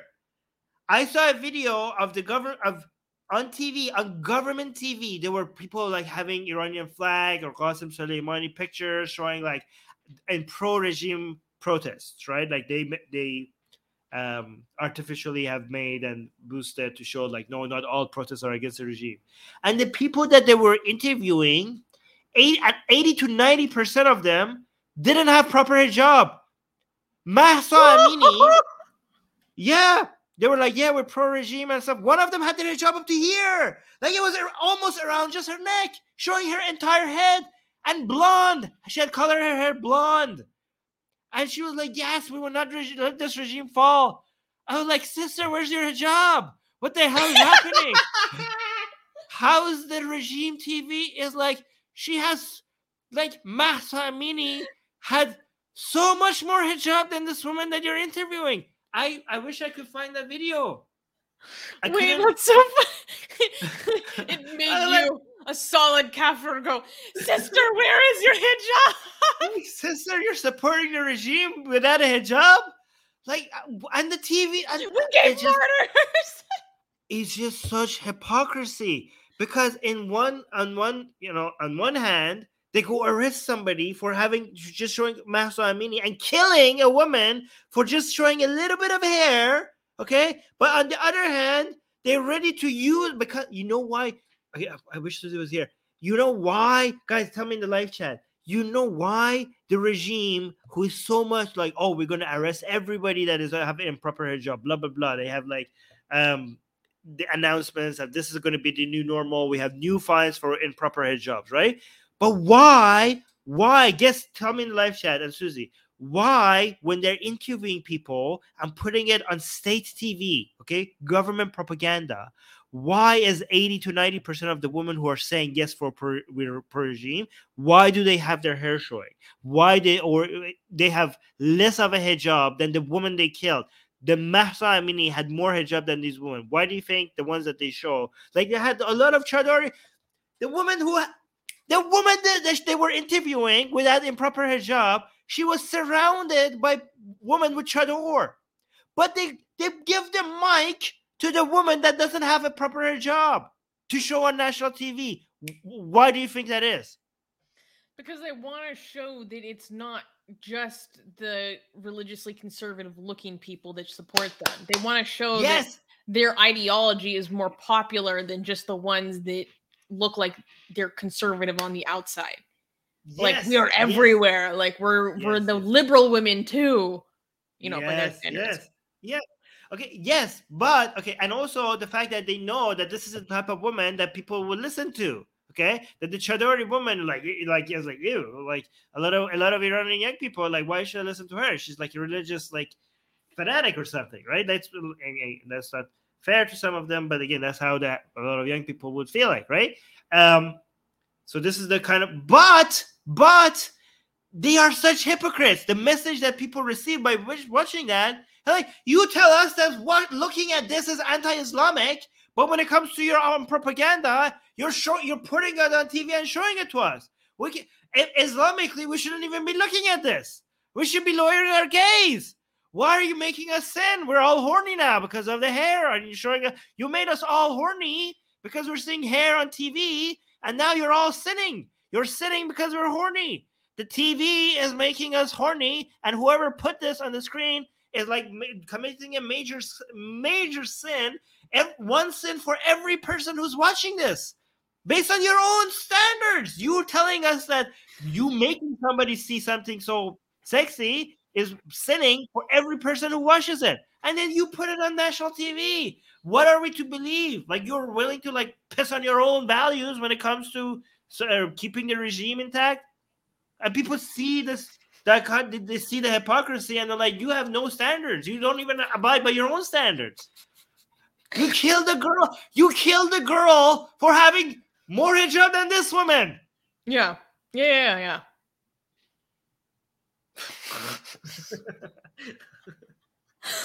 I'm like trying to go to the bathroom quickly, and I just hear you screaming in my ear about horniness. I'm like, of course, Armin turns it into horniness. Of course, that's what they say. Because They say the horny jihad. it's not my. That's what they say. They're like, you ask them why we need the hijab. They say because you don't know men. Men get horny over everything. Like, Yeah, you know what they true. They say. I mean, yeah, that's true. But what you can't. Okay, but there's no stopping that. Okay, here's the thing. They say that if women could see in men's minds, if they could see a glimpse, 1 second of what goes in men's minds, they would not wear the hijab. They would wear iron suits. That's what they say. Honestly, probably true. I think they might be right. They would say that's what they tell us. They would say women would ditch their hijab and they would go into the streets with iron suits. That's what they would do. They say hijab is the minimum. Okay, so that's what.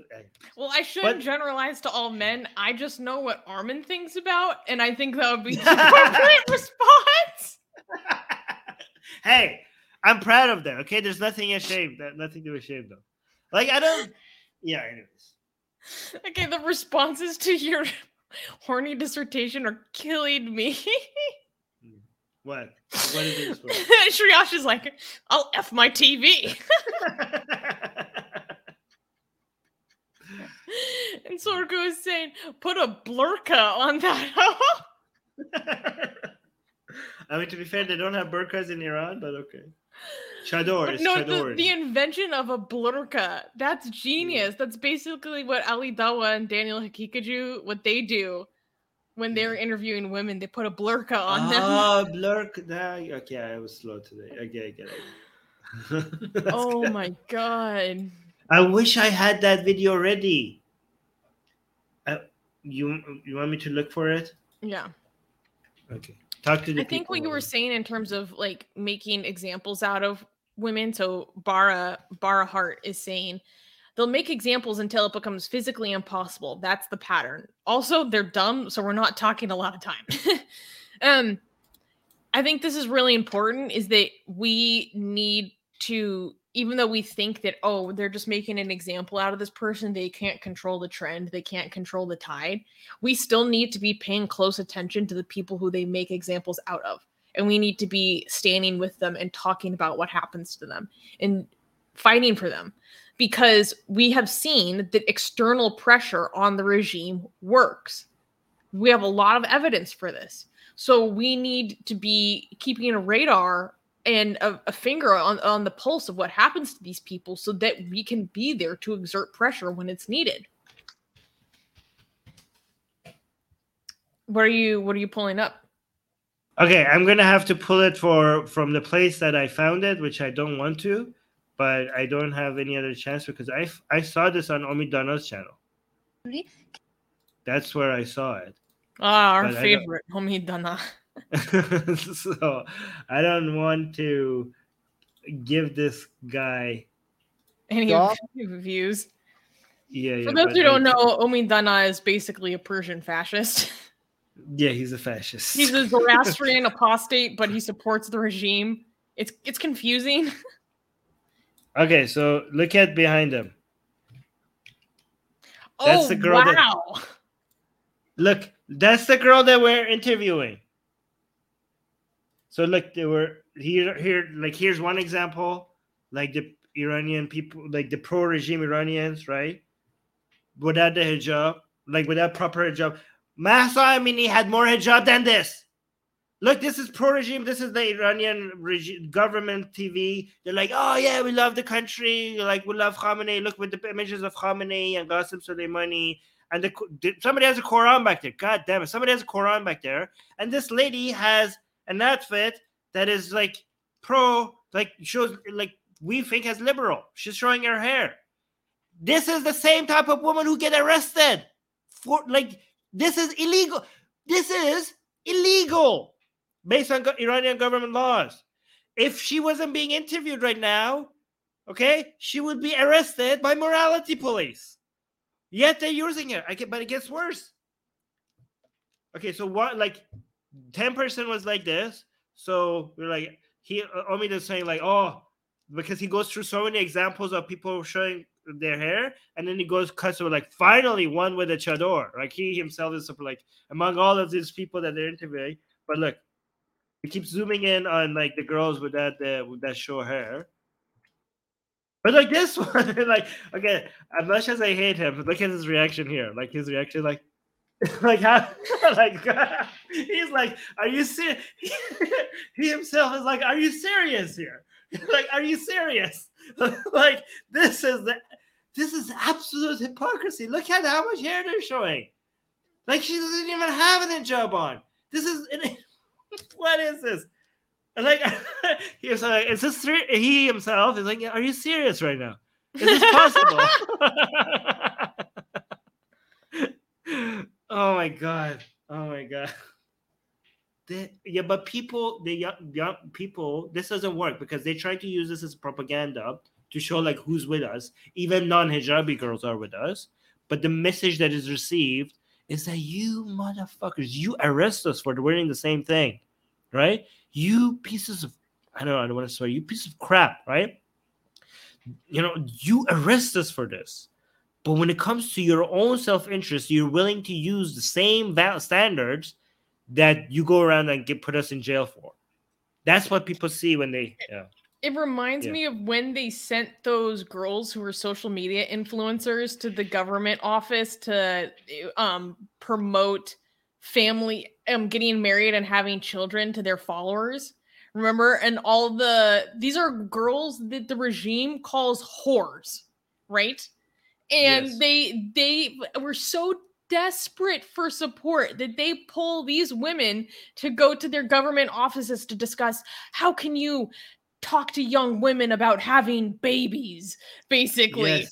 And the girls were making fun of them so much because they didn't even own the religious clothing required for them to go into the government building. They were asking their followers, where do I buy this kind of hijab? I don't even know where you buy this kind of thing.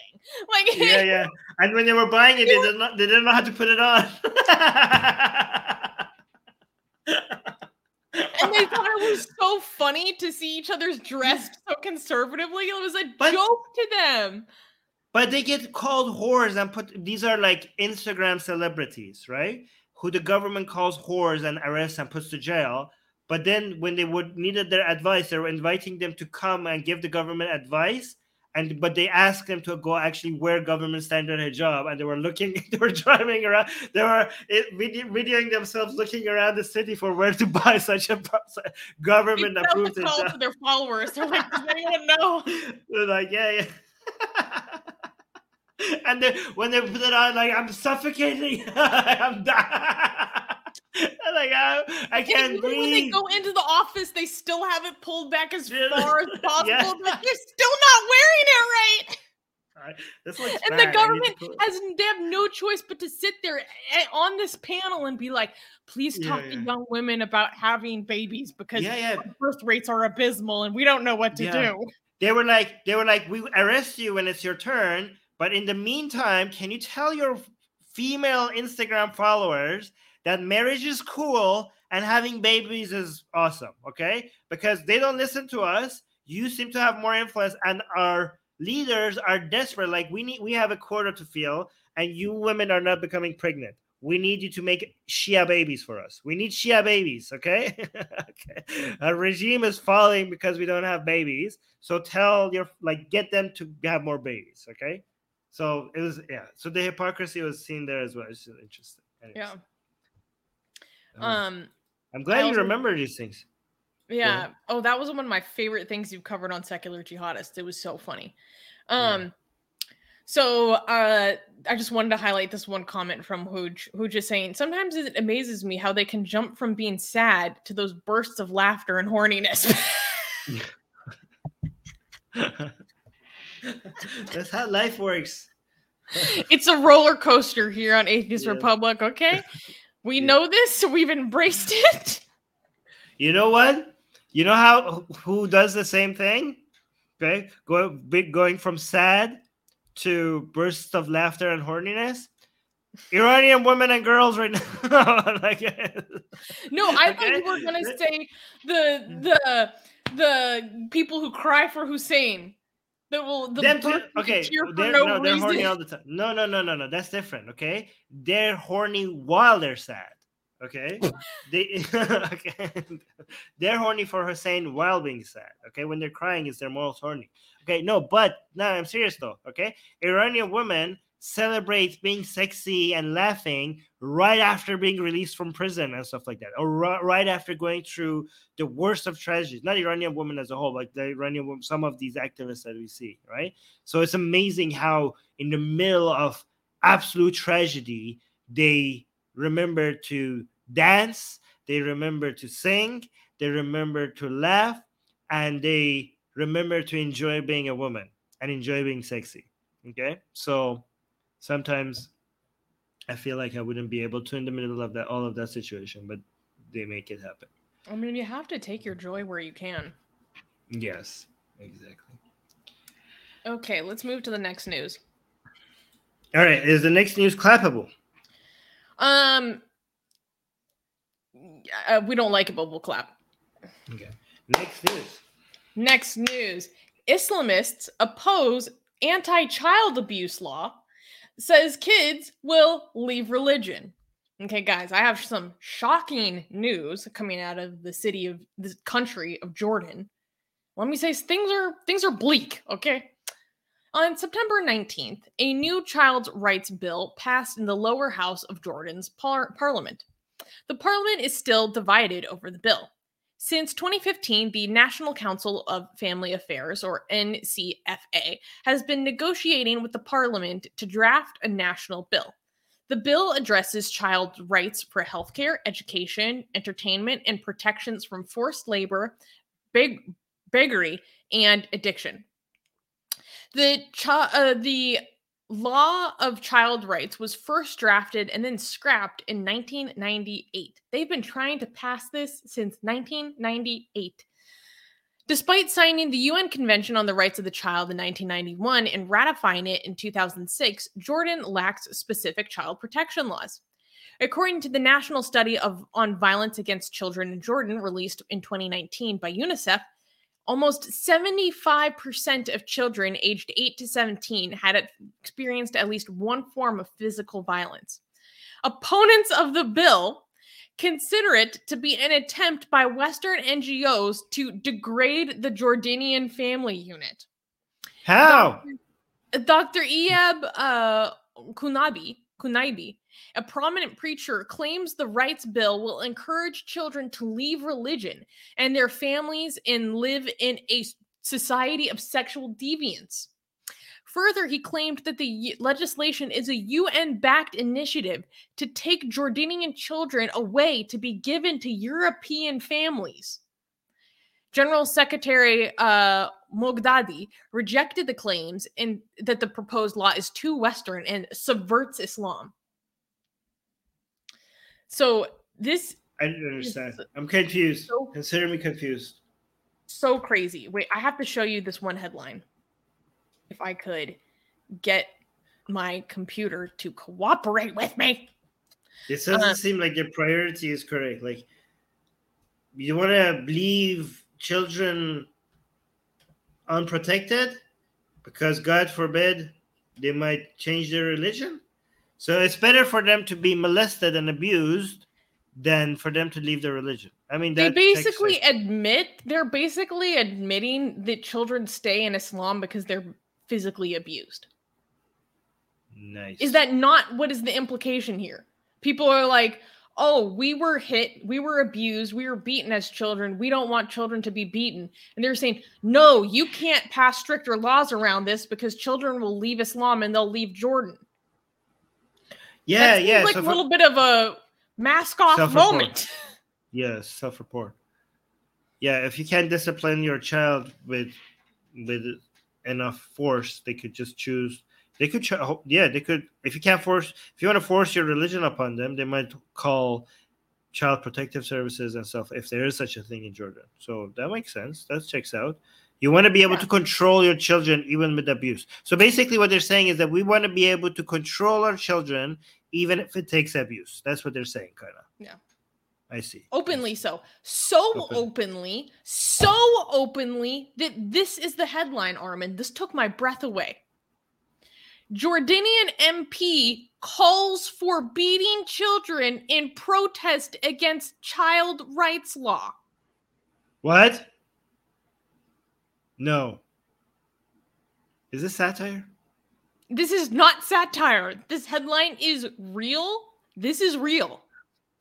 In protest of this proposed child rights law that they've been trying to push since the late 1990s, let us beat our children to protest this law. A symbolic move. Let me say again, what I saw this and I knew what we had to cover this on the news. I was like, God damn, that is bleak. I don't have anything to say. I have no words. Daddy, why are you slapping me? It's a symbolic protest, my son. Against this bill that the parliament might pass. Because what? Because it's my goddamn right to do so, and they're taking it away. And I'm slapping you right in the face to show them that they can't take this right away from me. Amazing. Yeah. A Jordanian MP sparked controversy this week after calling for teachers to use corporal punishment against children as a last resort, saying it helped his own development and could help the current generation. The MP, Suleiman Abdul Yahya, said he gives any teacher permission to beat his children. And a lack of corporal punishment has led the youth to start dealing drugs, half of them right on the doorstep of the schools. So basically, this has to go through the upper house of parliament before it can be approved. And this is being fought tooth and nail by the conservatives and Islamists in the parliament. Unbelievable. Again, here, let me actually bring this back up. Like, when you are fighting for the right to beat children, and the way you try to do it is to beat children, not because they did something wrong, okay, but because you want to demonstrate that this is your right. Like, you are on the side of more child beating. Okay, how could you not see that you are on the evil side? Like, if there's a good side and the bad side, you're most likely on the bad side. You're on the child beating side. You have the lack of self-awareness is amazing. I want to give a little bit more background to what the opposition to this bill is saying. The law faced stiff opposition from the Islamists and conservative blocs of parliament, who saw it as a way of degrading family values and an imposition of Western values.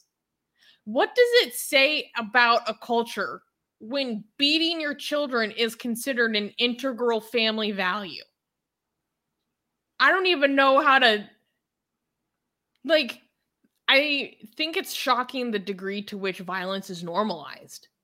Shockingly normalized, if that's the case.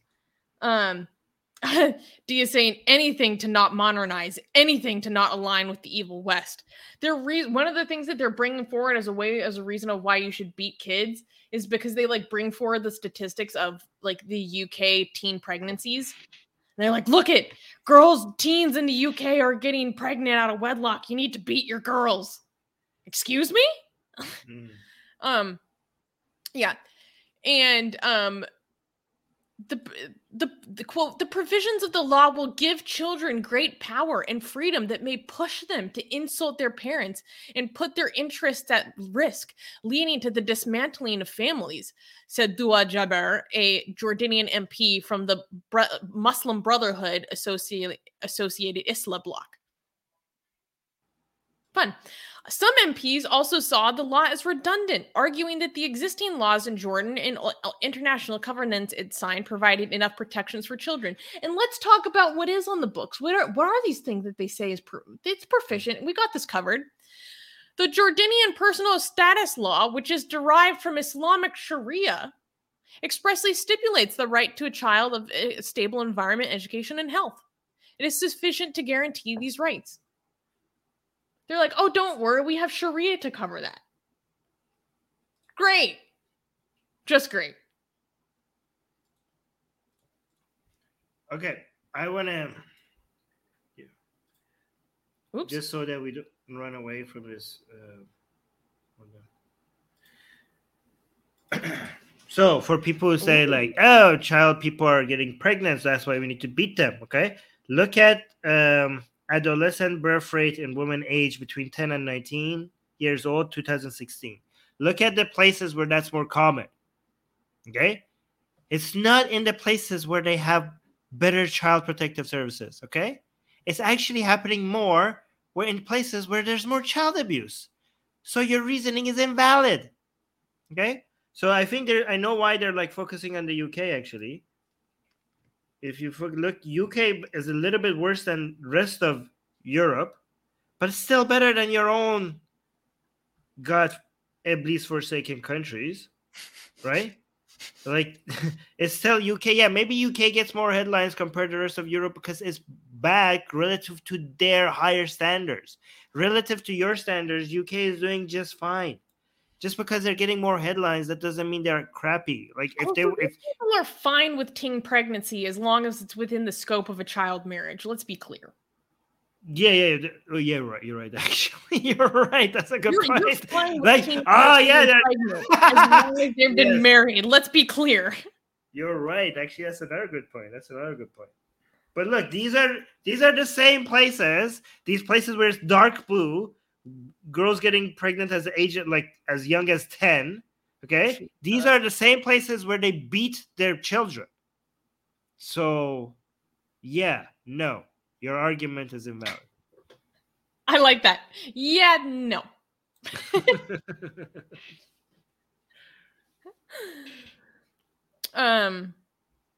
Yeah, I just wanted to talk about this because I think it's important to highlight, like, I don't know, it's just so wild. Stuff like that is so wild.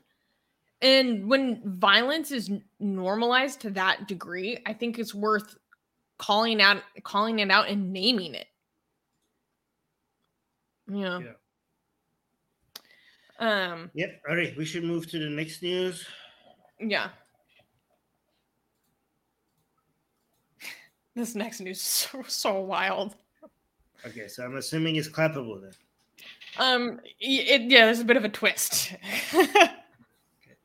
All right, Next news. Egypt adds sex education into the curriculum to stop homosexuality. What? Yes. I thought it was the good news, and then there was a twist. Yeah.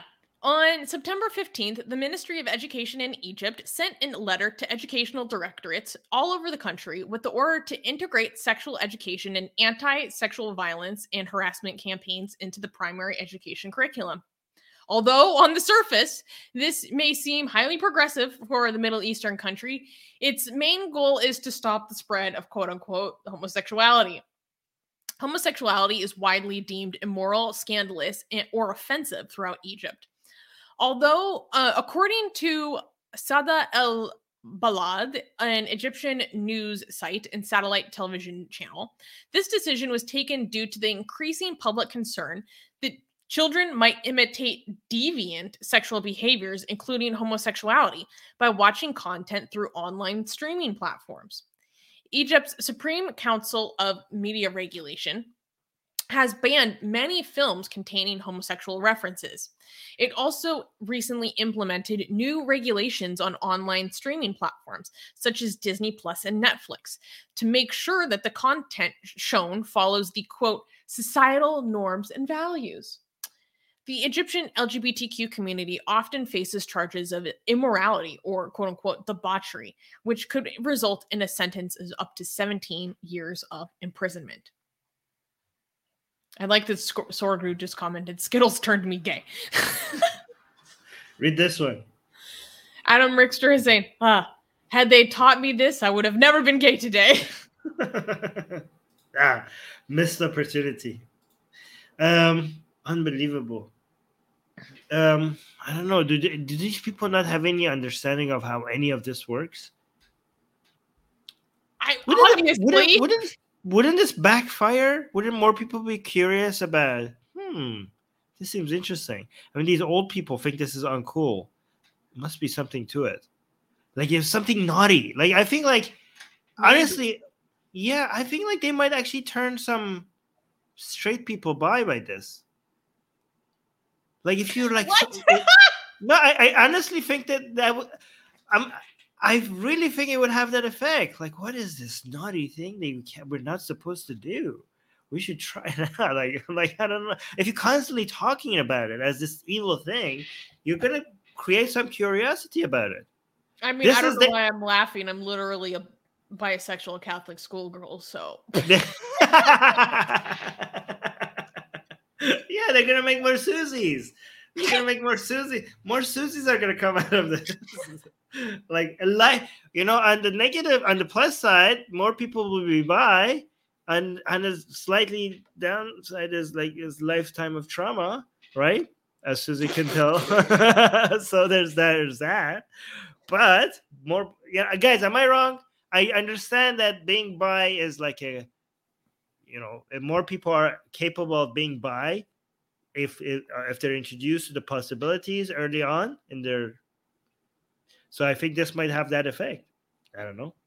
What do you think? Well, okay, it's more dictated. Okay, the theory that goes back to the 1950s is basically that most people have some form of same sex attraction. It's but the degree to which they express it is basically dictated based on the acceptance and safety of their immediate environment. Um, saying the forbidden fruit appeal. So what I thought was interesting was I was like, okay, so maybe there might be some like positive benefit here. Like we can at least get some, decent sex education going in Egypt.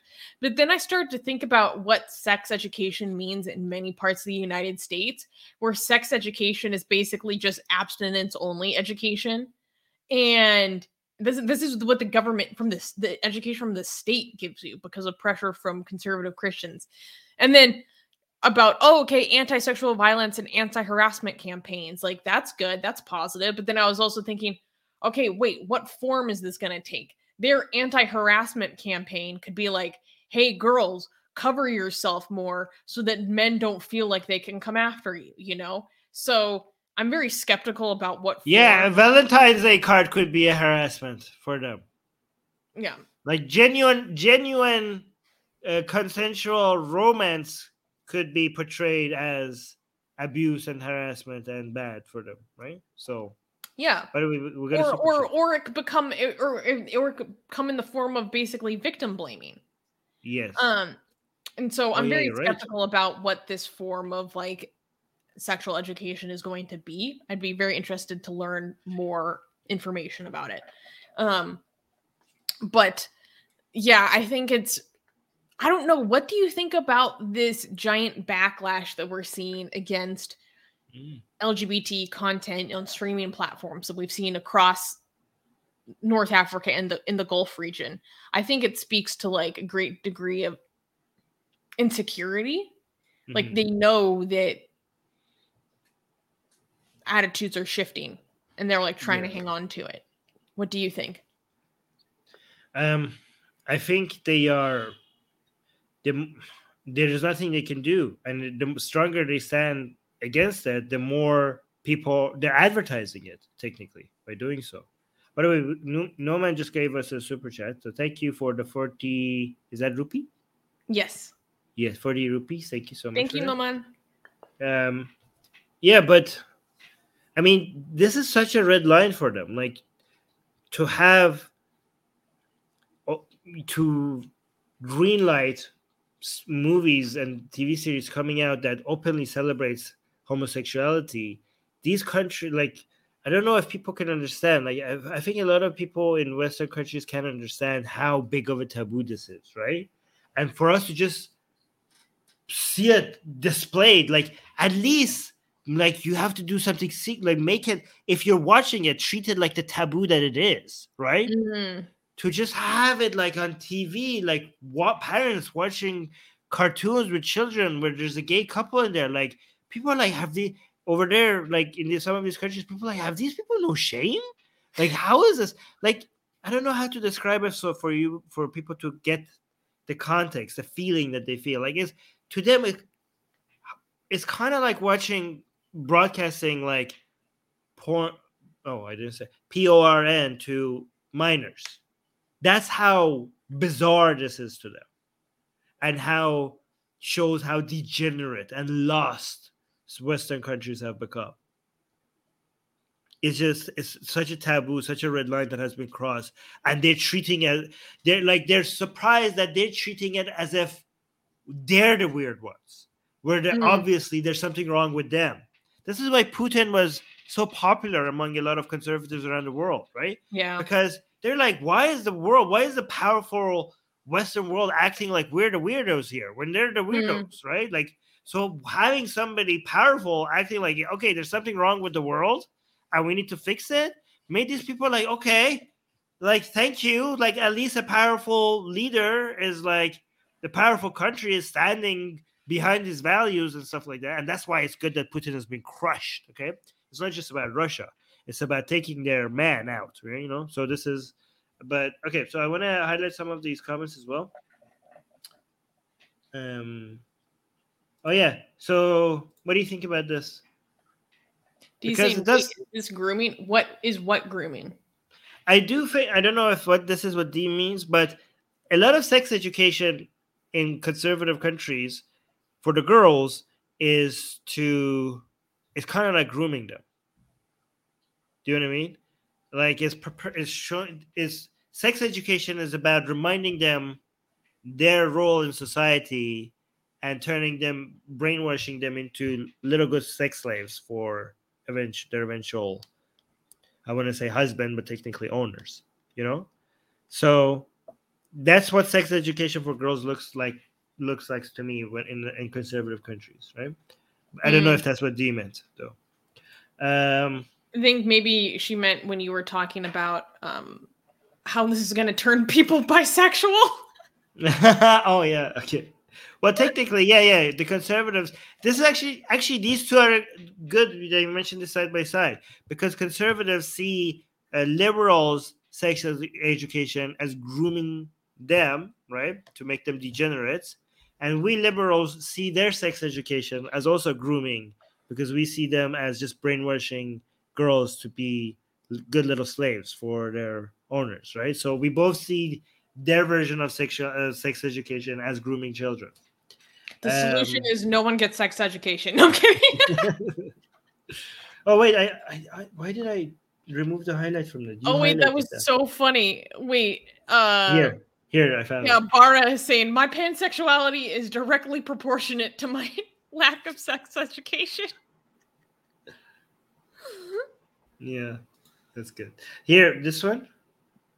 Tunisia was the first Arab country to add sex education classes in 2019. Wow. I learned this while researching this news. That's fascinating. Thank you for sharing that, D. I didn't know that. Suha is saying, I went to sex education class to stop homosexuality, and I ended up kissing a girl, and I liked it. See, that proves my point. We got another super chat, another 40 rupees by Nomad. Thank you. He's saying at least they have sex ed. No, we don't know how good it is, but yeah. Do you think it will do more harm than good, or vice versa? Without any sort of concept of the content, I really can't say. But of course, having sex education come under the explicit framing of it being explicitly homophobic, like that, I think can be really negative because like LGBT people in Egypt are already faced with such a severe level of discrimination and hatred and abuse, like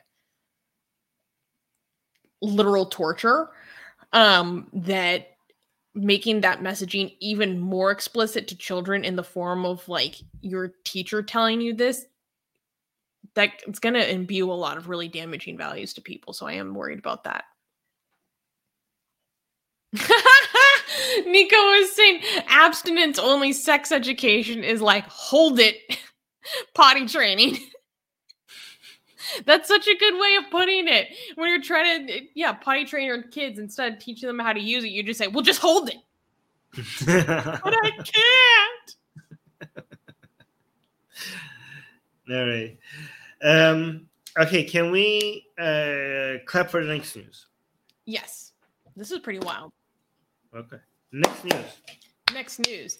Surveillance of Muslim members of parliament advocated for by the vice president of the Greek parliament. A Muslim member of the Greek parliament now faces a threat of thorough surveillance for national security reasons. New Democracy Deputy Parliament Speaker, MP, I don't know how to pronounce anything in Greek names, so I'm sorry. MP Charlambos Anthonsiou said, if a Muslim MP might give information to Turkey from where migrants can enter the country, why should he not be checked and surveilled? Here, national security takes precedence. The uproar happened at a time when the relationship between Turkey and Greece has soured. The illegal crossing of refugees has caused many worries for the Greeks, and many believe Turkey uses this as leverage. As an additional backdrop, a vast political scandal resulted as a result of the Greek National Intelligence Agency tapping the phone and other communications of opposition leader Nikos Androulakis when he was running for the party leader of the PASOK Kinal party. The left-wing Syriza Progressive Alliance has demanded the dismissal of Athanasiou for the quote-unquote unacceptable statements. Syriza said in a statement, Mr. Athanasiou ought to know that national security relates to the intervention of a third country in Greece's domestic politics or involvement in criminal activity. They added, it does not relate to and may not relate to the religion of Greek citizens or deputies. Essentially, Mr. Athanasiou states that whoever is not Christian Orthodox is a national threat. So, wow. This is pretty wild. So there's like a larger backdrop here. So kind of one of the important backdrops is basically it's been revealed that there have been political party members that were being spied on by basically the Greek equivalent of like the FBI or CIA with potentially like the Israeli Pegasus spyware technology. So that's a huge scandal. And this guy who's the VP of the Greek parliament was being asked about this. And basically he gave a hypothetical example in which he is endorsing this and legitimizing it on the basis of that if there are Muslim MPs, they might feel more. Basically, he's basically treating them like a fifth column.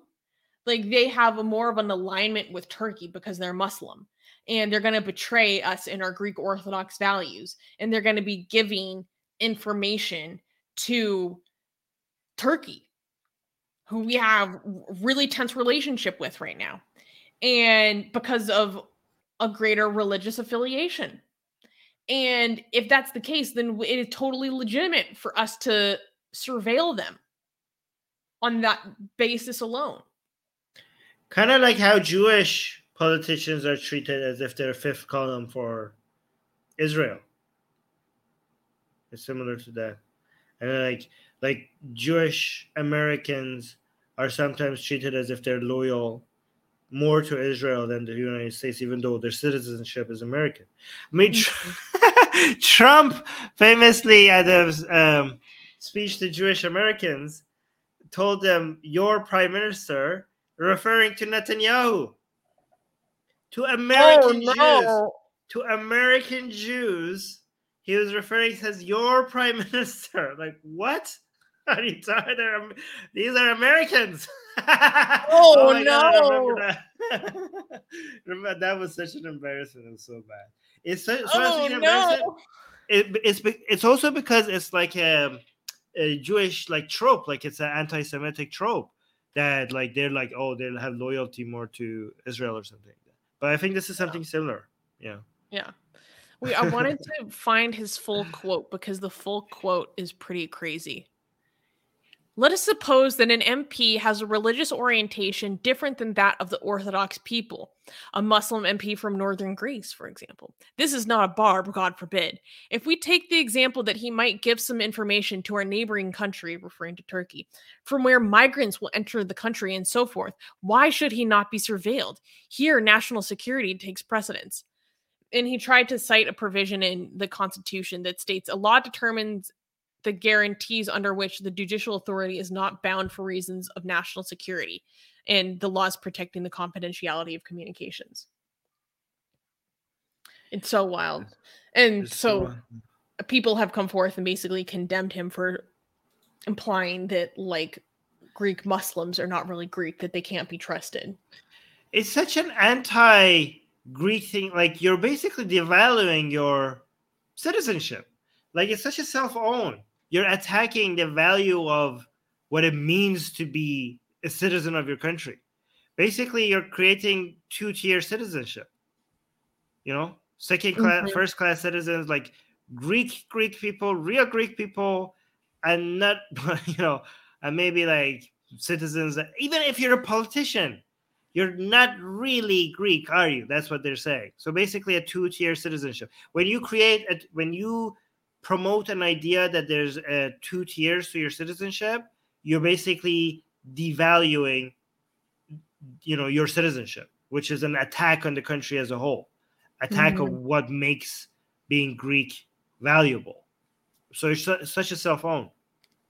You're attacking Greek, the structure, the foundations, and the legal structure that the entire country that is built upon, and threatening that to its very core. That's why it's so important to attack such nonsense. Yeah. It's also shocking, like, how widespread these attitudes are. Yeah. Yeah. And a lot of this has to do with, like, the geopolitical turmoil between Turkey and Greece, which I've been meaning to catch up on because things are getting spicy over there. But oh yeah. Yeah, I don't know. It's crazy. There's something you wanted to highlight? Yeah, but something not relevant to the news. It's just a good reminder. Noman is saying, I don't know how, but I keep missing live streams or I'm late. Okay, make sure you're hitting the bell button. It should be right somewhere over there. It's on Susie's side. Let me switch sides with Susie so I can show you. Just a second. No, okay. There is somewhere right here. Okay, you show them. Okay, so right next to the subscribe button, hit the bell notification and then hit all. Okay, so make sure you do that so you don't miss our live streams. Good. Thank you for giving me the excuse to say this, by the way. All right, so let's go to the next news. Can we clap? Oh my God, this is Trump related. Speak of the devil. Can we clap for the next news? Oh, wait, did I put the news in the wrong order? Which one do you want me to bring up? Polish one or? No, I didn't put it in the wrong order. It's there's a Libyan one. Oh, I didn't Number have that 7. open. Why don't I even have that open for some reason? Okay, thank you. It's okay. Okay, yeah. There we go. That's the right one. All right, can I clap for it? No, we don't like this. No? Okay. Next news. Libyan ex-Muslim Christian sentenced to death for apostasy. A young ex-Muslim man who converted to Christianity was sentenced to death on September 4th under the anti-apostasy law by the Misrata Court of Appeal in Libya. The accused has been identified as Dihya al-Din Ahmed Mita Balau, an information technology graduate who was previously a faithful Muslim man and was said to have memorized the entire Quran. It is unknown why he decided to convert to Christianity and how the authorities learned about this occurrence. According to the Middle East Concern, the man converted Christianity 4 years ago has been detained by armed militias multiple times in the past few years. During the proceedings, the Libyan convert was not permitted to have a lawyer for his legal representation in court. The young believer was pressured to abandon his faith in Christianity, which he refused. He was then forced to pay for the expense of publishing the verdict in a local newspaper, on a local radio station, and to display it outside of his home and the court. So this is really important to cover because people need to understand how being sentenced to death, executions for apostasy happen across the world. There are still almost around 10 countries where you can be executed by the state for apostasy. And like, this isn't something that only affects atheists. This is something that affects Christians as well. Anyone that leaves the Muslim faith. And so in that end, we stand by them. It doesn't matter that he became a Christian, you know? I thought that this was totally insane that he had to pay for the expenses of advertising his sentence. And what I thought was really interesting, Armin, is that the apostasy law in Libya is actually highly up for debate because there have been so many different governments in Libya since the fall of Gaddafi that this apostasy law was established by one government between like 2012 to 2014. And then that government got kicked out and it's like widely not recognized. But then the court, the highest court that handled this case, then dictated that no, they are going to observe the death sentence for apostasy. That's crazy. And is this, correct me if I'm wrong, is this the UN recognized government? Because it keeps coming and going. Libya is like in such a mess. By the way, good job, Libya. This is what you should take with all the mess over there. This is the priority that you should be focusing on right Here's now. one thing I wrote, because then I actually have a hard time. Like, which one is the UN-backed government right now? I don't even remember. There's the west one and there's the east one, which for the western one was the one that UN recognized. And then recently they got together and they agreed for elections, but then that fell apart. And then I don't know what happened after. This is the only one. This is the only war that Turkey was on the right side of. Russia was on the other side. Turkey was on the other side. France, for some reason, was on the wrong side of this. But anyways, that's a whole different other story. Libya is like in the past couple of years has been so complicated. Like there has been multiple government, multiple attempts at coups, and many different countries involved in Libya. So it's amazing that in the middle of all this chaos, they had found the time to get together and agree that they have to put ex-Muslims to death. So here's what I found. Technically, Libya does not hold any national laws against apostasy. However, a 2012 to 2014 elected legislative body, the General National Congress, passed a law in that a convert from Islam that refuses to recant can be executed. Domestic power struggles led to disagreements between the Tripoli and Tobruk-based governments. The current Tobruk-based parliament revoked all of the General National Congress laws. However, the Tripoli Supreme Court still chose to observe the old laws. It's so, this is like, you know how you want to talk about Islamic countries and some people exaggerate, they say things that sounds absurd and couldn't be true, right? This sounds like one of those, like you think like, okay, this must be an exaggeration, right? He can't, like, this is a country, like, you can't have your own lawyer. Like, you can't even get, like, you're being sentenced. Like, the legal system is refusing you a lawyer, okay? And the legal system is giving you a death sentence and is making you pay for advertising your death sentence to the public. Like, it's one of those cartoonishly evil examples of this is like, if you write a story, you would be like, this is too cartoonishly evil. Nobody would buy this. Like, it's too far away from reality. But here it's reality. But another aspect of this story, which is interesting. Oh, D has Africa related news information, so that's good. Let's read that, and then I will tell you. He's saying the UN recognized government said this law from the previous Congress was voided when they were dissolved. The Libyan Supreme Court decided to recognize that law anyways. Ha! Amazing. Even when the UN recognized, You were about to say something though before we read. I was about to say about the fact that some people defend apostasy death sentences by saying it would never happen because nobody would insist upon it when you tell them that they get to not get a death sentence if they just, regret. Like, for example, let's say I'm a Muslim. Oh, come on. and then I leave Islam, and they say technically the death sentence only happens if they come and give you a chance to come back to Islam and be like, I did an oopsie, I'm so sorry, and it will not happen. And then if you do that, you will come back to us and they would not execute you. So say nobody, if the government is coming getting you and telling you like, okay, say this and we won't execute you, everybody will just be like, okay, fine.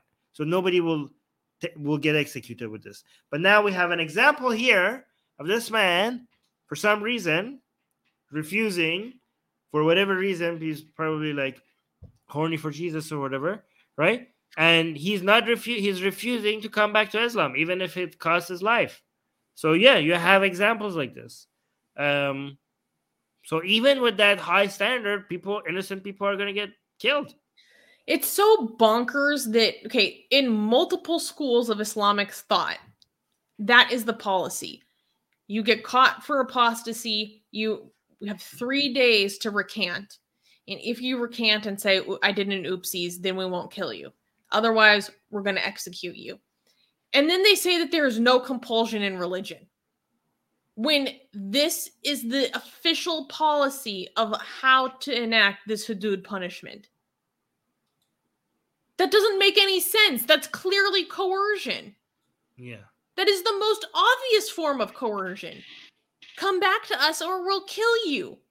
What? But there's no compulsion in Islam? They say that you knew that when you convert to Islam, you knew that this is the deal. So they say there's no coercion in Islam because you came to Islam willingly, knowing that you can't leave. Okay, but what about the people born into it? Okay, if I want to put my modern, reformist Muslim hat on, the modern Muslim hat on, I would say like, you can't be born into it. You have to accept it as an adult.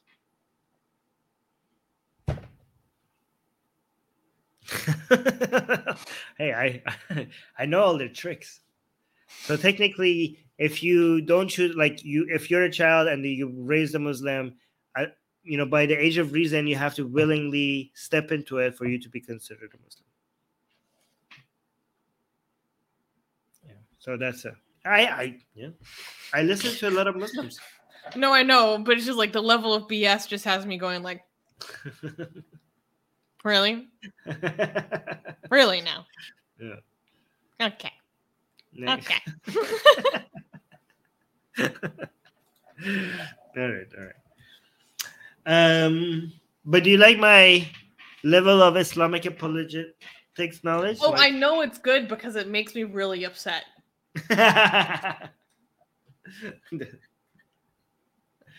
Oh, do you think we're all born Muslim? Yes, we're all born Muslim, true, according to Islam, but there's kind of like a inconsistency here. Like, you are born a Muslim, but you're not really a Muslim unless you accept Islam as an adult. It's kind of like weird, but like they somehow make sense of it. Okay, can we clap for the next news?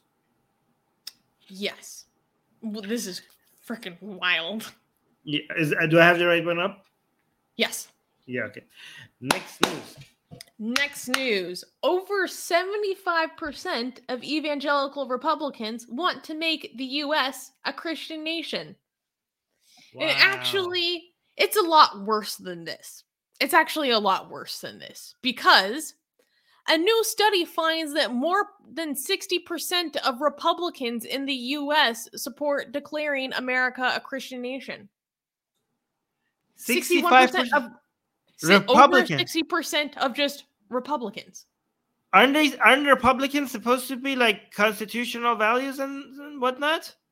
Yeah. So you're saying more than the majority of Republicans are against the U.S. Constitution. So they're anti-American. And they know it too, and they know it because this. Well, they're anti-American. These are American values. Let's talk about it. Okay. The study, titled "The American Public Attitudes on Race, Ethnicity, and Religion," was published by the University of Maryland Critical Issues Poll. The study, conducted between May 6th to May 16th, 2022, involved a little over 2,000 respondents and asked two polarizing questions regarding religiosity and the Constitution. The first question asked the participants if they think, quote, the U.S. would or would not allow, the U.S. Constitution would or would not allow the U.S. government to declare the United States a Christian nation. 70% of the respondents answered that they think that the U.S. Constitution would not allow the declaration of the U.S. as a Christian nation. The remaining 30% who think otherwise are mostly Republicans at 43%, independents at 28%, and Democrats at only 19%. The second question asked if they favor or oppose the declaration of the United States as a Christian nation, to which 61% of the Republican respondents said that they would favor it. The study also identified white grievance as a highly related factor to Republicans supporting Christian nationalism. Quote, white respondents who said that their members of their race have faced more discrimination than others are most likely to embrace a Christian America, the study added. And this is a new brand of Christianity that these people endorse. This is like evangelical Republicans is not the type of evangelicals that we're used to. This is like QAnon stuff, right? This is Q stuff. This is Q nonsense. Yeah. And it's right. This is a new. This is so different. This is a new religion, by the way. Trumpism or QAnon. It has the appearance of the aesthetics of evangelical Christianity, right? But ideologically, it's kind of different. It's very much focused on conspiracy theories, Illuminati, the Satanic Panic, the Red Scare, anti-Semitism, and anti-trans, anti-LGBT. I mean, that's evangelical Christianity as well. But there's a lot more to it than just evangelical Christianity. It just seems like a lot of, other than the appearance of evangelical Christianity, a lot of the teachings of evangelical Christianity is not the core of their values. Like, a lot of these people talk more about Trump than they do about Jesus. Oh my God, yeah. So I wanted to pull up some of these figures because I'm a very visual person and it helps me understand things to look at the visualization. And this brings up a very interesting point.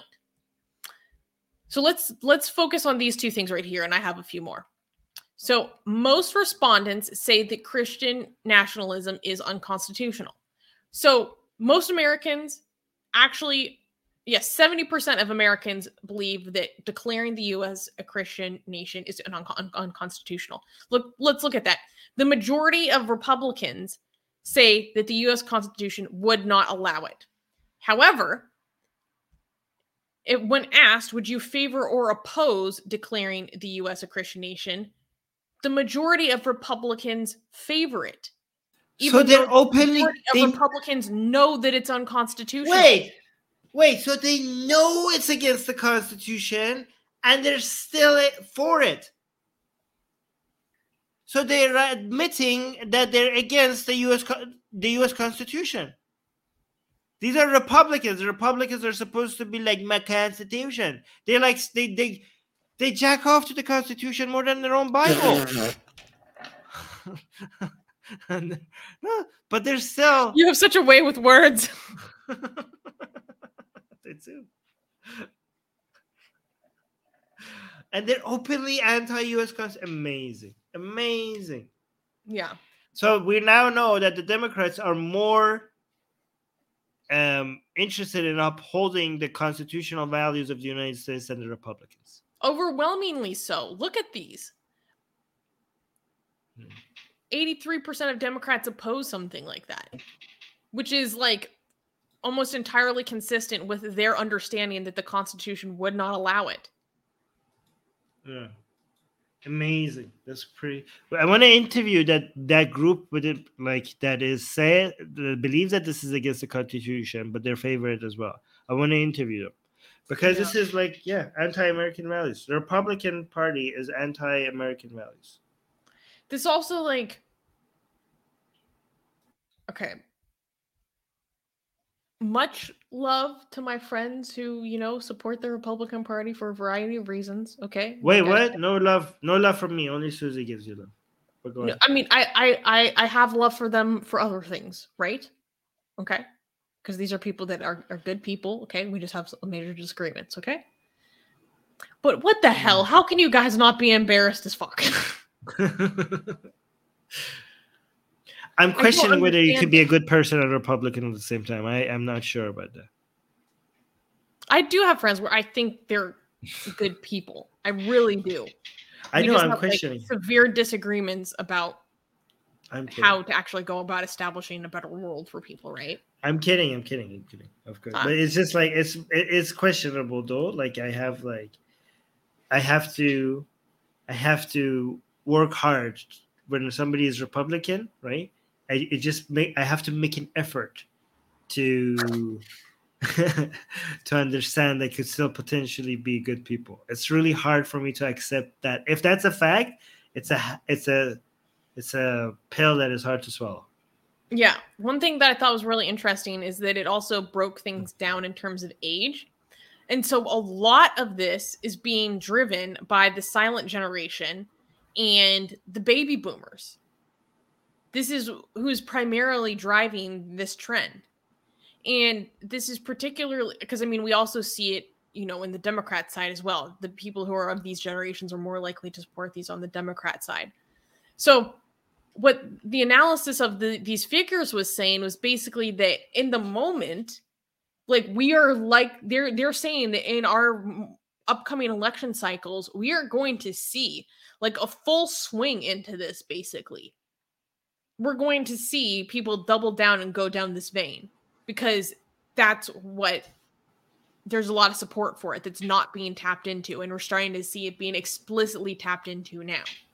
But the thing is, based on these generational statistics, that will be a political loser, they said, in the long term, because there are a lot of people who are young people amongst the Republican Party that oppose this. The majority of young people in the Republican Party actually oppose these ideas. So they might end up jumping ship if they double down too hard on this. Yeah, I just noticed something. Okay, you know how I said there these people are anti-American values, right? These are the same people, okay, who attempted the coup in the United States, right? So they're also against democracy, and they're also anti-police, anti-FBI, anti-cop, right? So they're consistently anti-America. Like they're against election results, they're against democracy, they're they're supporting a wannabe tyrant, and they're also against separation of church and state. They want to make it a Christian nation. They're against the legal system. They're against the FBI. They're against the CIA. So they're anti-American. I mean, I wouldn't say that support for the FBI or CIA is like the qualifier of who is an American. These people proclaim themselves to be the most American, the They're most anti-law honest, but enforcement. they're trying to take it back from elites who have been corrupted by the deep state in their mind. I know, but they think the deep state has taken over. Like they look at America and they look at something that has been corrupted and been taken by the deep state to everywhere, like the FBI, the CIA, all the politicians. So, and they hate it. So they hate America. They hate everything. That's why they said "Make America Great Again," because they believe that America is not great. So, as much as they act like they love America, they like a version of America that does not exist. A version of America that thought they believed that they exist before. It never existed. So they have a dream. As Dee mentions, they're rewriting history.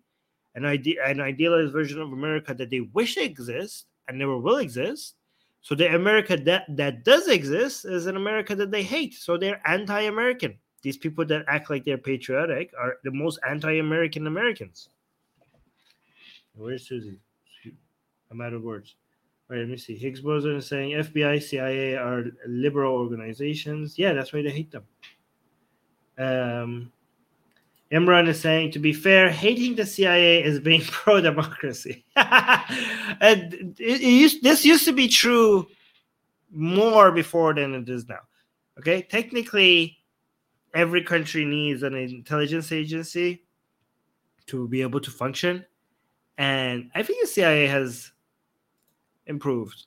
I mean, it's hard to be as bad as it was before, but I think right now the CIA, as even if CIA does bad things right now, say the CIA is a more a force for good than for evil right now. Without the CIA, the world would, ish, like a lot of us are alive because of the CIA. So there's that.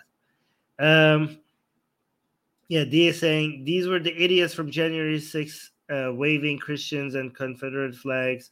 They are white oh yeah, I'm not gonna read that. Supreme sandwiches. Shreya, she's saying strawman argument, Armin. Well, I don't know. Calling something a strawman without providing what the actual argument from the other side is not going to be very helpful. What is the Steelman version of it? What I said is which one of the things many things I said is a strawman. Gage American is saying depends on which nation you're in. Yes, exactly. Well, I mean, right now I think like overall CIA is net is a force for good. Susie, come back. Sorry, every time Susie leaves, I'm forcing her to come back, but I take a lot of breaks myself. There. Higgs wasn't saying they prefer FBI becomes like a Christian police again. Again, it was never like that.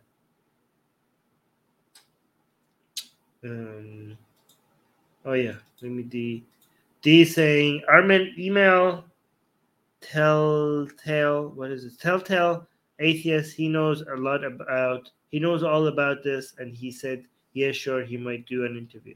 Oh well, Susie, I wish Susie was here. I'm gonna leave this on for Susie so she knows if she's interested in contacting. These days I don't really have time for interviews. I'm behind on everything, but yeah, maybe. No one's saying I don't know how about keep missing. Oh no, I already read that before.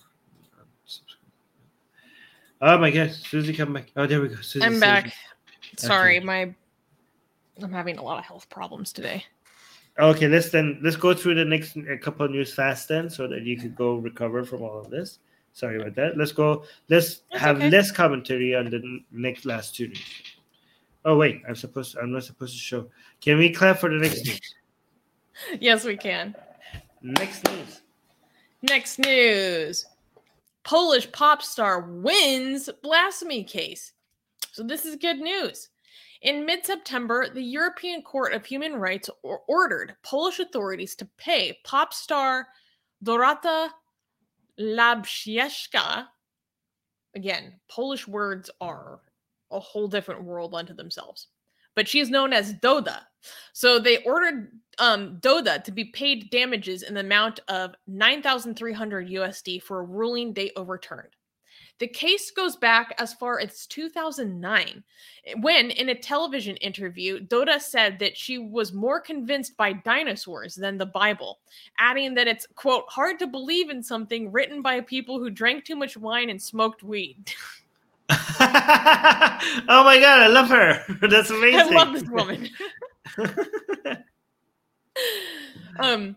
Chairman of a Polish Christian organization, Ryszard Nowak, responded by insisting she committed blasphemy as per the country's article of 196 of the Penal Code.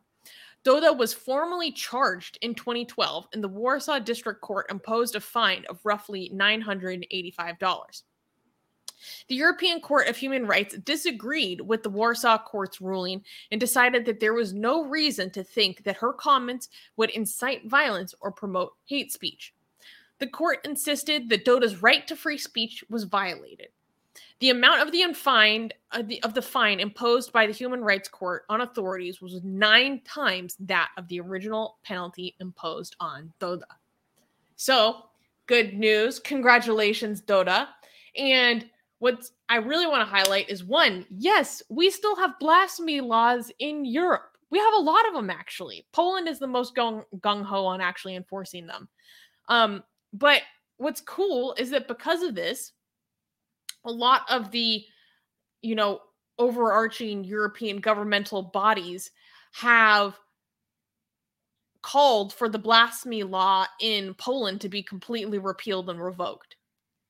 I don't know how likely it is, but it's really awesome to see that pressure coming forward and someone actually calling out what's going on and getting to the root of the problem, right? Because a lot of times they waffle and they talk about like the individual case and, oh, well, she didn't technically blaspheme because of like really stupid technicalities, when really we should be talking about a right to free speech, a right to free expression, and this is a violation of that, and a violation of international treaties that Poland is a signatory to. So it's awesome to see, like, you know, European bodies calling out Poland for this and being like, you guys got to get this off the books. And now they have to pay her too. That's amazing. I really hope that Europe, like, because Poland needs Europe's money. Like, they are addicted to that. Poland is one of those countries that has benefited so much for being part of the EU. And the government there acts like such ungrateful pricks, like standing up to the EU, like, oh no, these values, they're very conservative, and they want to, like, they're standing up to the EU, and like, you're horrible to anti-LGBT people, basically making abortion nearly impossible within the entire country. So goddamn ungrateful pricks. Like, their country was lifted up so much because they're part of the EU. Like, financially, they have been lifted up more than most countries. Like, they get so much gifts and money, like, and they act like they are being oppressed by the people in Brussels. Like, you're like, what are you talking about? Like, name me a country like that has benefited as much as you have. There's like very few. The only country that is worse than Poland on this is Hungary. Yeah, and more ungrateful as well. This is why they made Hungary and Poland made a pact with each other, right? Because any form of punishment for not having EU values had to be approved by everybody except the country that this was about, right? So one country not agreeing would make it that the punishment will not go through, right? So Hungary and Poland had made a deal with each other that they will always veto anytime one of them is targeted, right? Wow. Right. They gotta fix that system. That's so stupid. They are. That's what France is pushing to fix. France and Germany. I think it was Germany or France. But they're trying to come up with like a double majority or something like that rather than a unanimous vote. So if they switch that, I think that's why like Poland is now like submitting a lot to EU, because they know that they're losing that power. Yeah. Well, it's good because can't stay aligned on absolutely everything. The difference in responses to the Ukraine crisis between Hungary and Poland are stark. You know, like, as much as, you know, we're crapping on Poland for all the legitimate reasons above, like, we would all be screwed if it wasn't for Poland taking the stance that they have when it comes to the relationship to what's going on in Ukraine. Let's be honest. Yes, but that's the least they can do after what the EU has done for them. like, come on, you have to. But they're not doing that because they're because of their good values. They're just afraid of Russia. Yeah. But who's just saying what Armin said is correct? They say to be kept. I don't know what this means. Church is a huge support. Okay. I don't know what this means. I didn't understand the rest of that. But Poland, by the way, the amount of influence that the Catholic Church has over Polish politics is insane. And I'm hoping that the EU manages to like fight that, you know, because they are losing their power. Anyways, I was supposed to do less commentary because you're not feeling well. Sorry. No. It's okay. Those are like all good important things. I like to flesh out the stories into a broader context, anyways. You know. Yeah. Oh yeah, Gasian American is pointing out like maybe it's because Poland likes existing. That's why they're taking their anti-Russian stance. Exactly. Poland doesn't have a very good experience with letting tyrants just invade countries, right? Like last time the world stood back, they were the first to go. So this is taking a stance. Yeah. Yeah. Jesus. Yeah. Oh, Eva is like, oh, I just joined in randomly, and I'm from Poland. Eva, you should go back and watch the story that we just covered. We're done with the Poland story, but you should watch it. Yeah. That's such Well, a welcome, classic. welcome. Welcome, welcome. All right. I'm assuming that we can't clap for the. Yeah, we can't clap for the. No, we can't clap for this news. All right. All right. Next news. Next news. So, unfortunately, I have to bring some sad news to you guys about someone who's very important to the Atheist Republic community who passed away recently. Atheist Republic mourns the loss of Confused Heathen. Atheist Republic is saddened to learn of the recent passing of an important member within the international Atheist Republic community, the Egyptian ex-Muslim that was known to us as Confused Heathen, or also known as Confused Hamlet or Labby to close friends. Confused Heathen was an active member of the Atheist Republic YouTube live chats and Discord community and became the founding creator and moderator of the Atheist Republic subreddit. Confused Heathen also founded the subreddit Ex Egypt, which he created to bolster community and connections for ex-Muslims and ex-Christians and its sister Discord community. The ex-Egypt community has already grown to nearly 10,000 members within the span of less than 2 years. No small feat. Many friends and supporters shared their memories of Confused Heathen in reaction to the heart-wrenching news. One Reddit user stated, Heathen was the reason that thousands of Egyptian ex-Muslims found a place to call home, and the reason so many deep friendships and relationships formed, and hundreds of people owe her for changing their lives. And so I wrote this for our website, and I included a lot of dedications that people from the Atheist Republic community and the ex-Egypt community shared about Confused Heathen. And just to clarify something, like Confused Heathen, as most of us knew him, used like different pronouns for different communities. So sometimes people say her, sometimes people say he. We're talking about the same person. So I wanted to share what I wrote about Heathen because I worked with them. And I said, if there's one thing I know about Heathen, I know that he deeply wanted happier and freer lives for his fellow Egyptian atheists. He was always looking for a way to do more, dissatisfied with the restrictions of online communities, yet faced with the stark danger and illegality of on-the-ground organizing in Egypt. He was young and dedicated more time and energy to others than people several decades his senior. His accomplishments and interventions on behalf of others are a reminder that the faceless activists often make a bigger difference in individual lives than the most celebrated figures. And I don't know, that's something that I think about a lot in the work that I do, because there are so many people at Atheist Republic and so many different organizations that I work at or work with that do really difficult work to provide community to people, connection to people, or the extremely, taxing work of actually saving lives, like helping people get refugee status and stuff, helping them escape countries. And these are people whose names you will never know, faces you won't know. They don't get celebrated. They don't get recognition. But they're doing work that is so vital and can literally make a life or death difference to the people involved. But they're never going to be held up on a stage and given awards like Richard Dawkins, right? But the impact that they make is no less than that of our most celebrated figures. Sometimes I think it's more. Because to those lives that they saved, that they positively impacted, it was so direct and so poignant.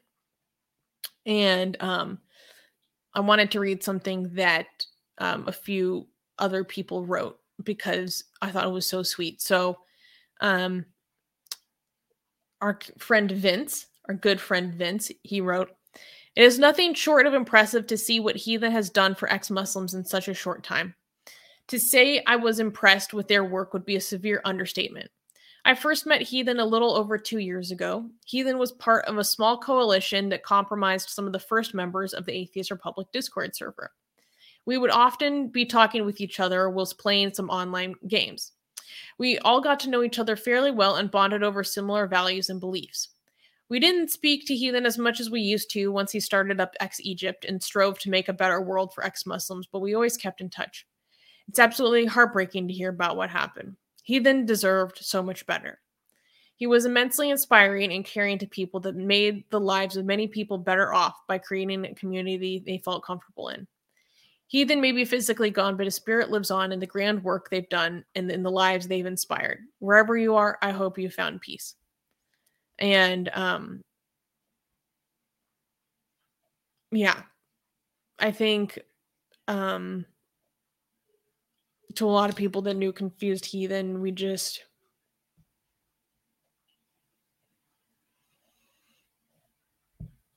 want, I don't know.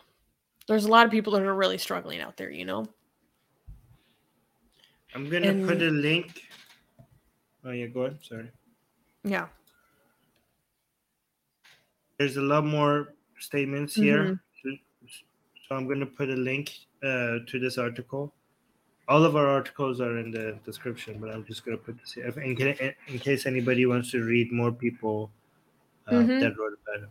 Yeah. And at the bottom of the article, there's a link to where our Atheist Republic members actually created a, what do you call it? Basically like an in memoriam page where other people can continue to add dedications and where you can read a lot more dedications. Yeah. Okay. So Oh. yeah, there's a lot up there. People sharing memories and funny jokes and why he mattered to them. This is beautiful. Some of them are in Arabic. Oh, Vince is here. Yeah, this is beautiful. Okay, this is very beautiful. Oh, Afshin posted his conversation.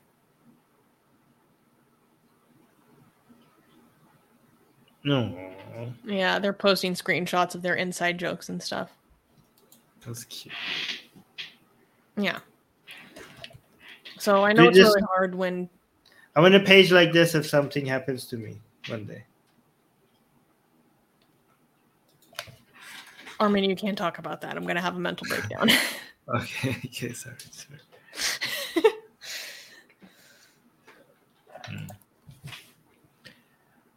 Oh yeah, Sheikh is saying that kid deserves a better life. Yeah, and we don't even know we don't even know did they die in complete loneliness without anybody knowing who they are, what their name is, what they look like. Like maybe when they died, there was nobody that knew anything that this person has done, all the activities that they were involved in. I know that Confused Heathen had a few closer in-person friends because that's how we were actually able to find out what happened, you know, and they could bring that information back to us. Yeah. But you know, I don't know a lot about what was going on in their situation, but I know that there was a lot of stuff that was really dangerous for them and they couldn't be themselves. Yeah. So, yeah. Okay. All right. Sorry that this was the last news, guys. All right. I don't know how to end this. Do you want to say something? We're gonna have less depressing news, hopefully next week. Hopefully, one of these days, we'll start a news segment by saying one day, we will start our live stream saying Iran is free. That would be nice. That would be a nice. gift to all these anonymous activists, right? To a lot of these anonymous activists, right? Yeah. Do you think we will, when they have us open our stream like that, Iran is free? I Iran hope. has, yeah, yeah. Well, hopefully, like, well, okay, here to better days. Today's with better news. Okay, good. Is that a good way to end the stream? Yeah, guys. I don't know what else to say. This is hard. Please share our videos so we could grow the channel. Sorry that sometimes our news are not very happy. And hopefully we will be more cheery in other news. All right. Love you guys. Bye. Oh, kisses.